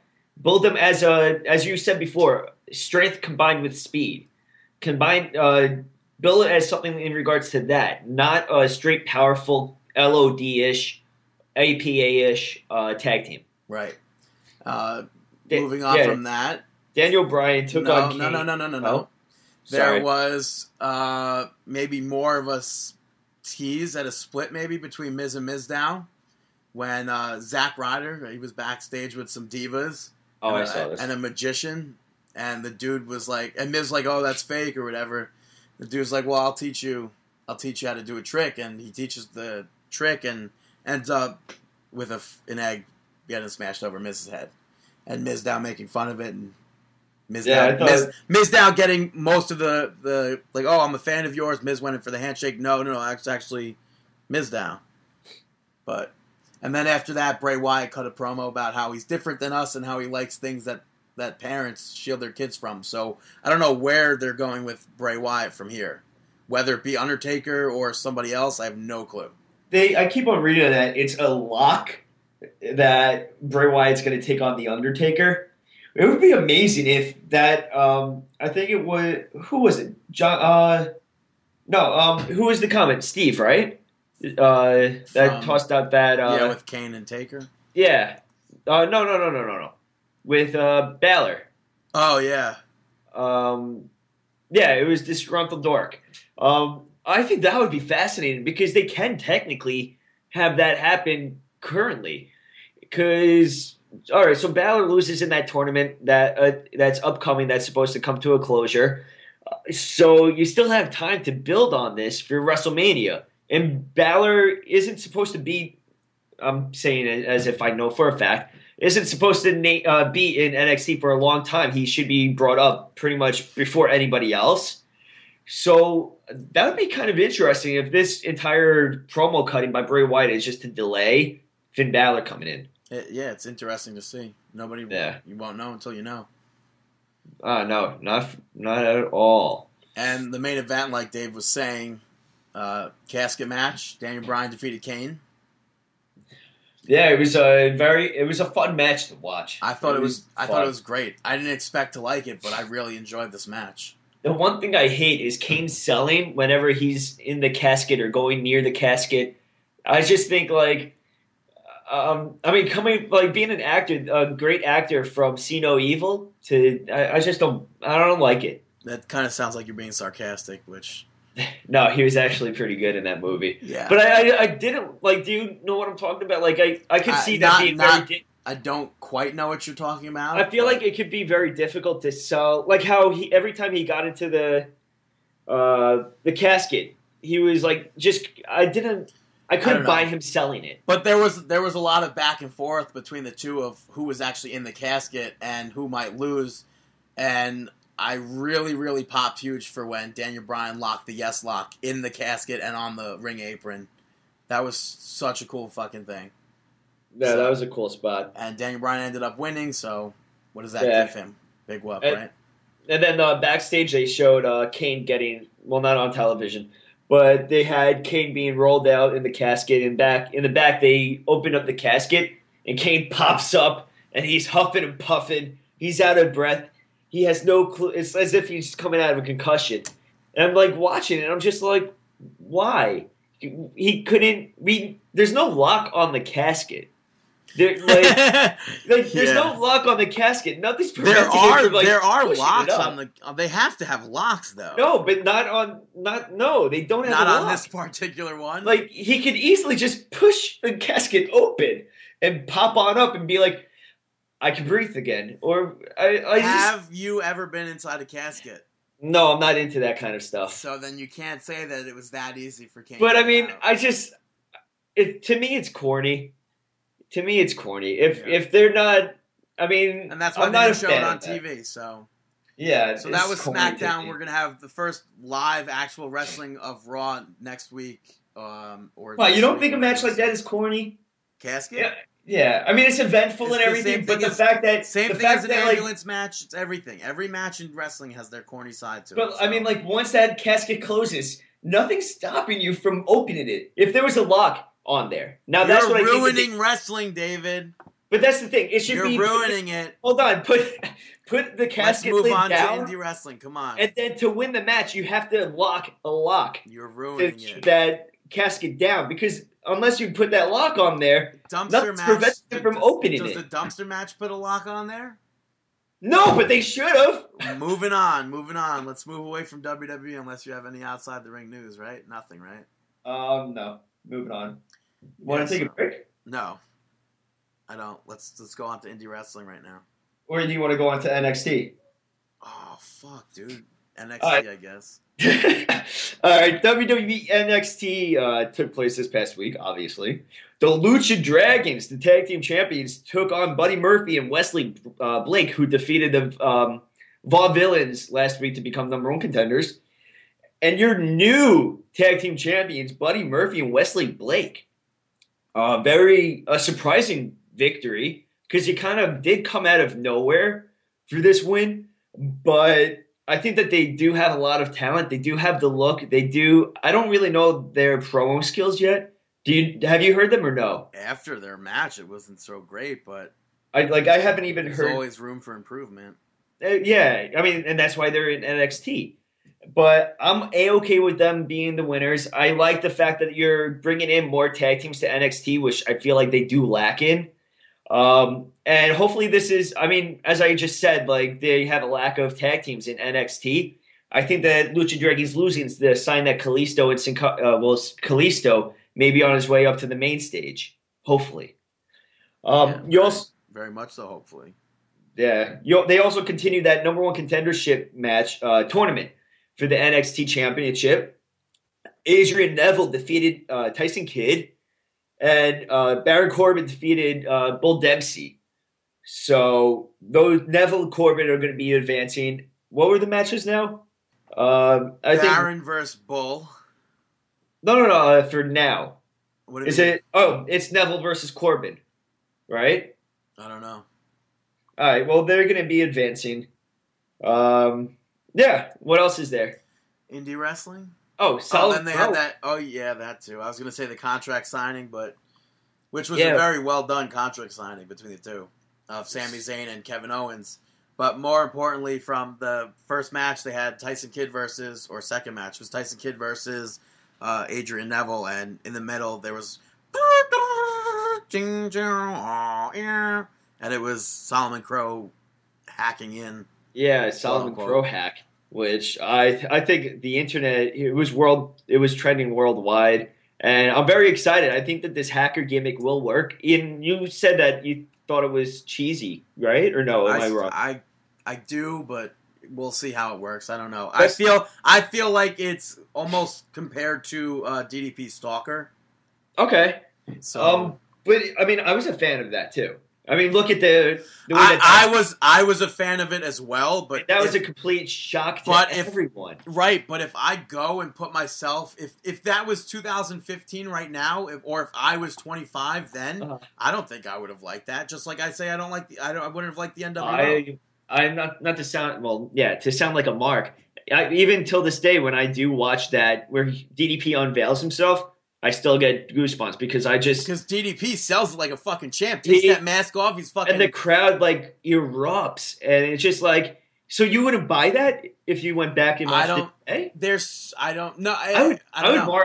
You would mark it out for it. If I was 25, then I don't think so. If I was 25 and if I had this podcast going for 4 years or whatever, and I was going through it all, I don't feel like I would have. I would mark for it because it would be something I wouldn't expect, but let's be realistic. The internet probably would have spoiled it long ago. Hey, happy, is it 4-year anniversary today, actually? I don't know, is it? I think it is. Have we been doing it that long? Yeah, no. Yeah, it's the 4-year anniversary of this show. No, yeah, stop. January 30th, yeah, it's the 4-year anniversary. Wow. I was just a 21-year-old Wait, kid. are you like yanking my chain right now? No, I swear to God, it's 4-year anniversary today. Yeah, because it was the first episode was the one leading up to the Royal Rumble or after the Rumble. Leading up to. Yeah, so it's around. Maybe it wasn't. I know it was around this time. Yeah, so it's the 4 years. Yeah. Jeez. You just threw me off. Wow, that's weird. Yeah, but I think that Solomon Crow, if you do think that it's a cheesy gimmick, the hacker... But I give everything time, so... Yeah, you give it time. But also, I feel like, even if it's cheesy... But you Solomon can't say Crow, that. Don't say that.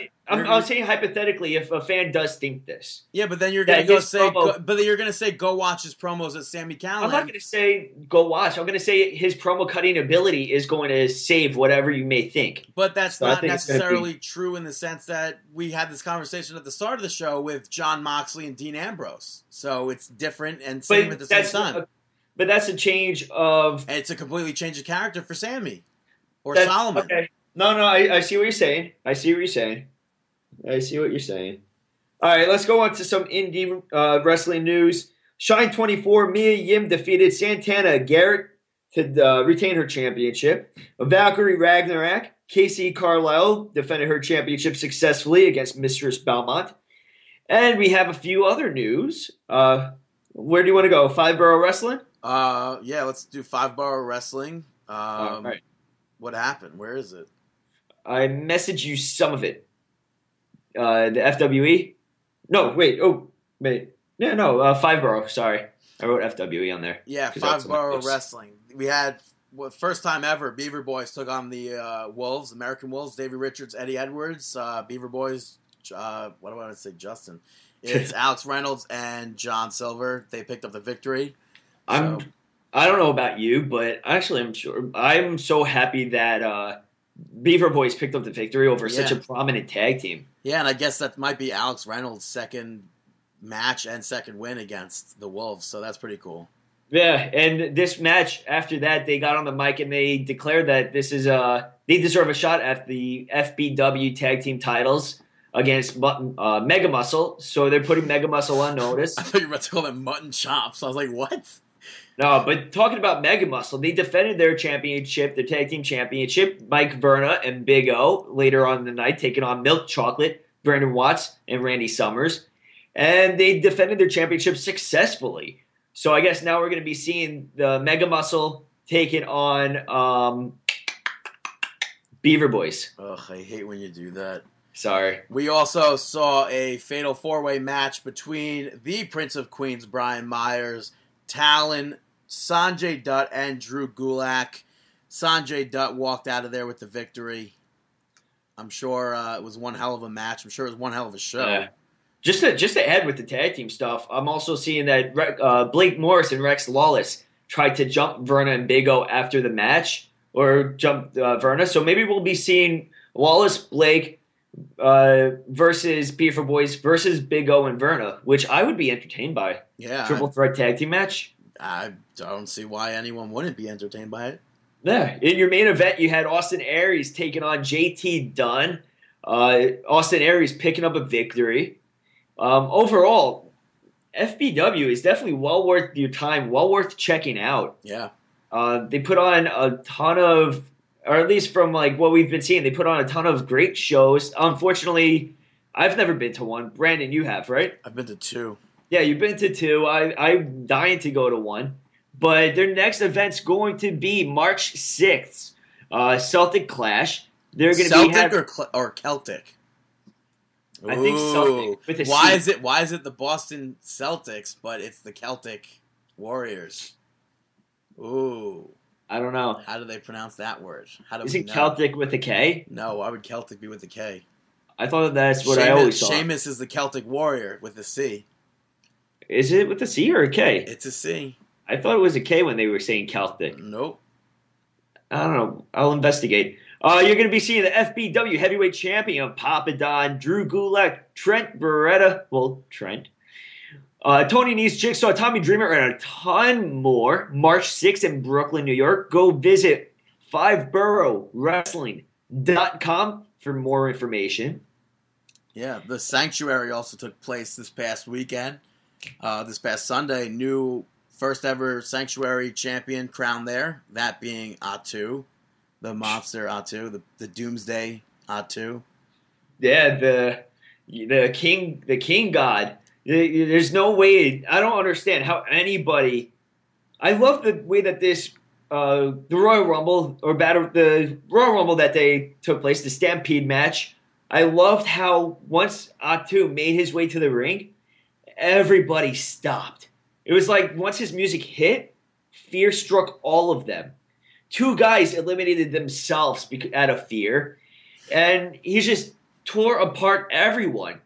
You had the Prince of Aesthetics, Damian Gibbs, I think he was the last entrant into the Royal Rumble, and he just chilled on the ramp, just really playing very cocky, waiting, picking and choosing when he's actually going to enter the ring.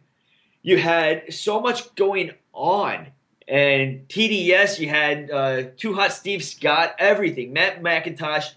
It was so cool to just watch. Yeah. Any thoughts that you took away from it? I love the Sanctuary. I think it's great. I think it's such a kick-ass venue. And you've been to the venue. It's an old church, so they basically just converted it into a wrestling thing. They threw in a wrestling ring in there, threw chairs in, an entranceway, and it looks like a regular wrestling place. Except it's like you look up, there's I don't know what they are, but Christian things or church things everywhere.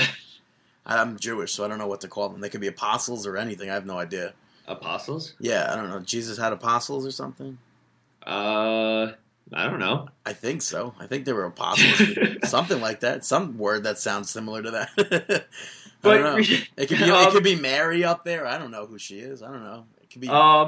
Hold on. So, yeah, but go check out this. If you cannot attend it, they have been putting all of their events for free streaming on YouTube. So you can go watch them there. At the next event, February 22nd, it's Fatal 4-Way. Wait, that can't be right. Why? February 22nd. Okay, right. Yeah. Never mind. You're going to be seeing Damian Gibbs versus Anthony Bowens versus Marcy versus Ben Ortiz. The winner becomes the number 1 contender and faces Atu for the championship. During the match, we saw Marcy was the last person to be eliminated. He stuck around. I think he was the number 2. I was going to say 1, but I guess 2 was right. I think he was 2. Oh yeah, 2 hot. Wait, I'm trying to think. I think he might have been 1 or 2. He may have been number 1. I think 2 was McIntosh, wasn't it? No, it's 2 hot Steve Scott. Oh, right. Because McIntosh cashed in his. Right, as number 3. Picking. As number 3 or 4 or something. Which is a very awkward picking. I mean, if you have that opportunity, wouldn't you pick number 30? Well, he was in there. He could help. Yeah, he wanted to help his teammates out. Yeah. But Marcy, I mean, he was the Iron Man of that competition, sticking around right to the end. Gibbs kind of holding back, was really frightened by Atu. Bowens, we didn't get the chance to see at Stampede, so we don't really know where he's going to stand with Atu. We do know that he goes back with Gibbs in their feud. And Ben Ortiz, he's the only person that really was able to stand face-to-face against the monster Atu.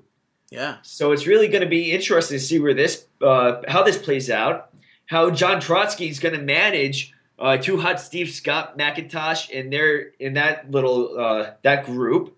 So go check them out. Go support them. Go show them some love. It takes place in Hazleton, Pennsylvania. The Facebook page is facebook.com/sanctuarypa. And then sanctuarypa.tv is their website. So go check it out. In addition to those, we also had this past week, International Wrestling Federation presents The Chosen One to declare the IWF World Title, and because it was vacant. So they started off the event. They had the IWF World Title on the line. First round, they had UA Nation defeating Matt Sydal. What else did they have? The ICW heavyweight champion, Drew Galloway, defended, or I don't know if he defended the championship, but he was champion there. Yeah, it gets confusing, but yeah. He defeated Tommaso Ciampa to advance in the IWF World Title Tournament. Yeah, also to advance, Chris Hero defeated ACH. Yeah, and you also saw Brian Cage pick up the victory against Chris Hero and... Wait.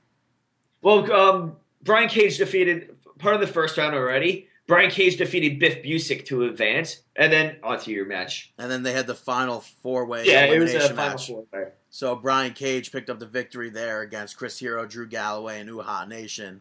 So is he now the champion? Yes, Brian Cage is the IWF World Champion. Yeah. That alone, I would be entertained to see this match. I mean, Uha Nation is making a big name for himself on independent. Drew Gulak. I mean, so is Brian Cage. Oh yeah, no, I was like making my way down. Brian Cage has been the same thing. I mean, I've been hyping him up on the podcast so often. Drew Galloway being Drew. What even was he? McIntyre. This match I would have loved to see. Also, they had the Young Bucks defeating Shane Strickland and Trevor Lee, which was probably a treat of its own. I just want to say that I laughed that, I don't know if people are going to question why I laughed, but I laughed because you said I was making my way down. And I was expecting you to start singing that song. That's awesome. Yeah. Yeah. Was that it for independent wrestling? That's all the independent wrestling news. We have a few upcoming events, though. Yeah, on February 6th, you could see Big Time Wrestling and D2W. Also on February 7th, you can go check out Big Time Wrestling again. You got ACE, ACE. You got FWE, Monster Factory, SWA, and WXW-C4. And then on February 11th, you have New Japan Pro Wrestling. We will cover all of that, all of those results when we get up to it. And let's get on to some shameless plugs. Shameless plugs. Make sure you go check out Jason Linick at facebook.com/Jason Linick, the ring announcer for NYWC and the voice of the Long Island Ducks. He is going to be shaving his head for a cure for childhood cancers. All donations are welcome. Go visit stbaldricks.org. It's going to be taking place March 15th in Islip, New York at Lily Flanagan's. If you would like more information, go check him out, facebook.com/Jason Linick, or you could call 888-899-2253. and make your donation in support of Jason with this cause. Did you say the area code? 888. It was just like 1-888. Oh, okay. Stupid. Yeah, I'm sure like when you call up, they say like you just say like I'm making a donation. I don't know how that goes. I don't know. Yeah, probably that. Though. Like I'm sponsoring Jason Linick for this event. Talking about events on February 7th, freezing for a reason. The Special Olympics in Florida, raising money with the Polar Plunge 2015. Team NXT, your favorite superstars: Dana Brooke, Bayley, Finn Balor, Solomon Crowe, Becky Lynch, Tyler Breeze, and CJ Parker are going to be participating in this. That's in Florida? Yes, it's in Florida. That Not really much of a polar bear. Kind of takes the polar thing out. Yeah. But you could go make a donation. It's all for a great cause, the Special Olympics. Go check out firstgiving.com/team/283360. And that will bring you right to their page. Is that Tom Brady's hut hike thing? Yeah, right. You can make a donation towards the entire team, and it's for a good cause. Also, I guess I have 4 of them. Go follow Carla Cush on Twitter at CarlaCush420. A very amazing actress. Definitely suggest you check her out. What kind of actress? What? What kind of actress? The kind that's not really safe for work. Also, thank you to these following people that promoted us during the week of professional wrestling. We appreciate all of you big time. Without you guys, we wouldn't be nearing our 8,000 follower mark that we've been striving for a long time. So thank you to Team Awesome. I'm sorry, did you describe her as a really great actress? Yes. Are you Why was that even there? Why, did you look her up? Yeah, but I don't know. What did you come across? She's a porn star. Oh, is she now? Yeah. She is. I don't understand why that's fucking because I disgusting. think that people should follow her. I don't What's so disgusting about being a porn star? I don't need to hear your masturbatory habits. How is that a masturbatory habit? What? I mean, what else are you she doing? She could be a good person. I watched her tell a joke. How about that? Why do I? And I found her joke funny. Okay, no, go on, Team Awesome. I'm not even lying about Team that. Awesome. I know you're not. Team Awesome. Wait, how do you know I'm not? Because you told me. No, because you told me you watched porn stars tell jokes. Yeah, they also read like Dr. Seuss and stuff like that. Team Awesome. All right, yeah, I'll talk more about it next week. Carla Cush, 420. Team Awesome, thank you so much for assisting with us, putting us out there. Go follow them on Twitter at Team Awesome 418, Facebook.com/Team Awesome 418. And thank you also to WWE Fan Nation, another Facebook page that is putting us out there, trying to help us get to that 8,000 follower mark and help us gain in the Facebook world. You could go check them out as well. Their Facebook is facebook.com/WWE Fan Nation. Go check out Jobber Nation Radio at Jobber Nation. Make sure that you're giving them a listen. Go support. Go listen. I encourage you to go listen to other podcasts. Go listen to other radio shows. No reason not to. Get the opinions. Listen to other people's opinions. Everybody thinks different from us. JobberNationRadio.wix.com/JobberNation. Thank you to Raul at Money Martinez 11. Weekly Wrestling Podcast at Weekly W Podcast. Go check them out. WeeklyWrestlingPodcast.com. They're on iTunes. And make sure you go buy their t-shirt at ProWrestlingTees.com. A lot of cool t-shirts. They have their little Bullet Club shirt up there. So go check that out. Evan at Evan Bordner 1. Steve at Disgruntled Dork. Jasmine at Reverse Anamsage. Happy belated birthday, Jasmine. Or happy birthday. Maybe she listens to it tonight. That's true. That's true. Happy, what was it, 21st? I think so, yeah. 21st birthday, Jasmine. Try not to drink too much. Be mod to be, or if you do drink a lot, just make sure when you're drunk, you just tell everybody about Markin Out. Just all you do is talk Markin Out. I'm sure all of your friends would love it. Be mod to be at NYWC_sign guy. Hope everything's going well with you. Enjoy the NYWC festivities on Saturday in Deer Park, New York. Thank you to AJ at DrewFem97, John at John Griffin, Michael at MJHoops13, and Ali at Ali BNJIE96. Thank you, everybody, for helping us get so close to 8,000. We are just over. All we need is around 25, just over 25 followers. Please help us get to that 8,000 mark. Thank you. Brandon, you got any shout-outs? I've actually been forgetting to give this an anti-shout-out, but to iTunes, because they did away with the free music singles of the week. Wait, really? Yeah, in 2015, they stopped doing it. That's bullshit. And I've been downloading the free singles of the week for almost like bi-monthly from like 2006, 2005 or whatever. Even like bands that you're not interested in, or if I listen to it and I like it, I sometimes downloaded the iTunes Latino, whatever they would call it. Like so really, I have songs in Spanish that I liked that I downloaded, tons of it. But cool. Now they're just done, so that sucks. Mm-hmm. But I will, however, be giving a shout out next to Fleetwood Mac. I went and saw them the other night, and it was really cool to hear Christine McVie with them again. I went and saw them 2 years ago, I think it was now, and she wasn't with them, but it's good. It was awesome to hear the songs that she sang with them. And last shout out will be going to Philly cheesesteaks. Not because WWE was in Philly or anything, but I had one the other day, and I never tried it with Cheese Whiz before, which is, I guess, the standard Philly cheesesteak. So I got it. I was like, what?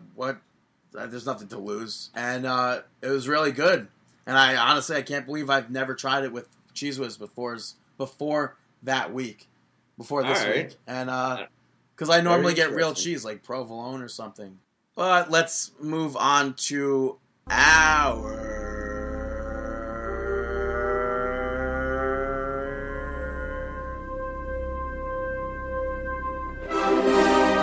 Mark Out Moment of the Week. That's right, our Mark Out Moment of the Week. And I guess I said it at the beginning of the episode. It has to be Bubba Ray Dudley returning. Well, without a question of a doubt. I made my younger brother watch the Royal Rumble, watch parts of it, because I thought he would get a kick out of that. And as soon as Dudley Boy music hit, he fucking popped up and basically what I would call marking out. And he did the same for a few other people, so it was nice to see that, because he doesn't watch wrestling now. And I know Chris and I were texting each other back and forth when that moment took place. And I couldn't text you because you were in the concert and I didn't want to spoil anything for you. Yeah, even though Mr. O, honky tonk man. Yeah, but I also texted you that at like 8:05. Yeah. And I guess just before we officially close out the podcast, Justin Gabriel, we forgot to bring him up throughout the whole thing. Justin Gabriel asked for his release from WWE, was granted his release from WWE. And will now, I guess, be doing stuff on the independent circuit. Looking forward to seeing more. I don't think he'll have as much of an impact as Drew Galloway, though. But I really don't. He might not be doing the same things as Drew.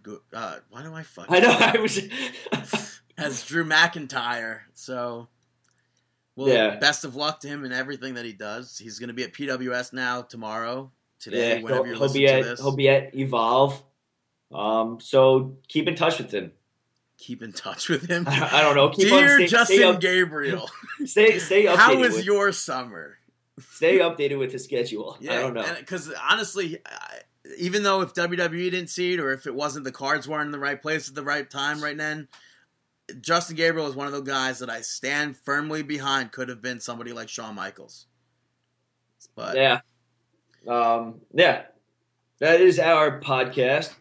Thank you very much for everybody that listened. Thank you for tuning in. Thank you for following us. Thank you for liking us on Facebook, all that fun stuff. Thanks for sticking with us this long. I think this might be a record-breaking show, even if it isn't. I don't think it is. I think we've been on for like a while before. Well, because we were on for a half hour before doing notes, but now we're on right now delaying for 4.5 hours. So. We're just delaying it. We're delaying it. Yeah, exactly. Thank you very much for everything.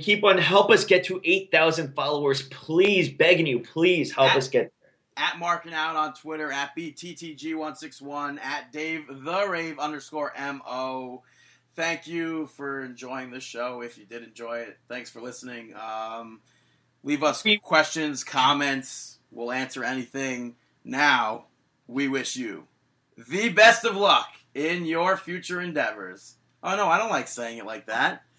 All right, so ready for 3, 2. We wish you the... Merry Christmas? No, what? We wish you the...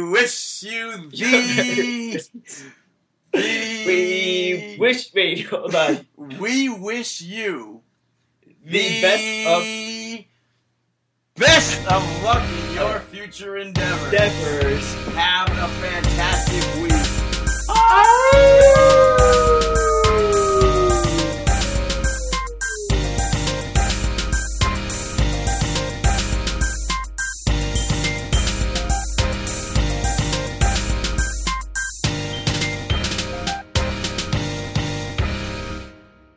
Oh, and the Super Bowl, quote-unquote, thing is happening this weekend. What is that about? Well, I just don't want people to drink and drive. Yeah, please do not drink and drive. And everybody knows the real Super Bowl is coming in just under 60 days. Yeah. In April. In California at Levi's Stadium. I'm more like focused on Captain America versus Lord Star. I'm going with Lord Star in this Super Bowl. I don't know what that means, but I'm going Seattle. But I'm going with those cute little puppies.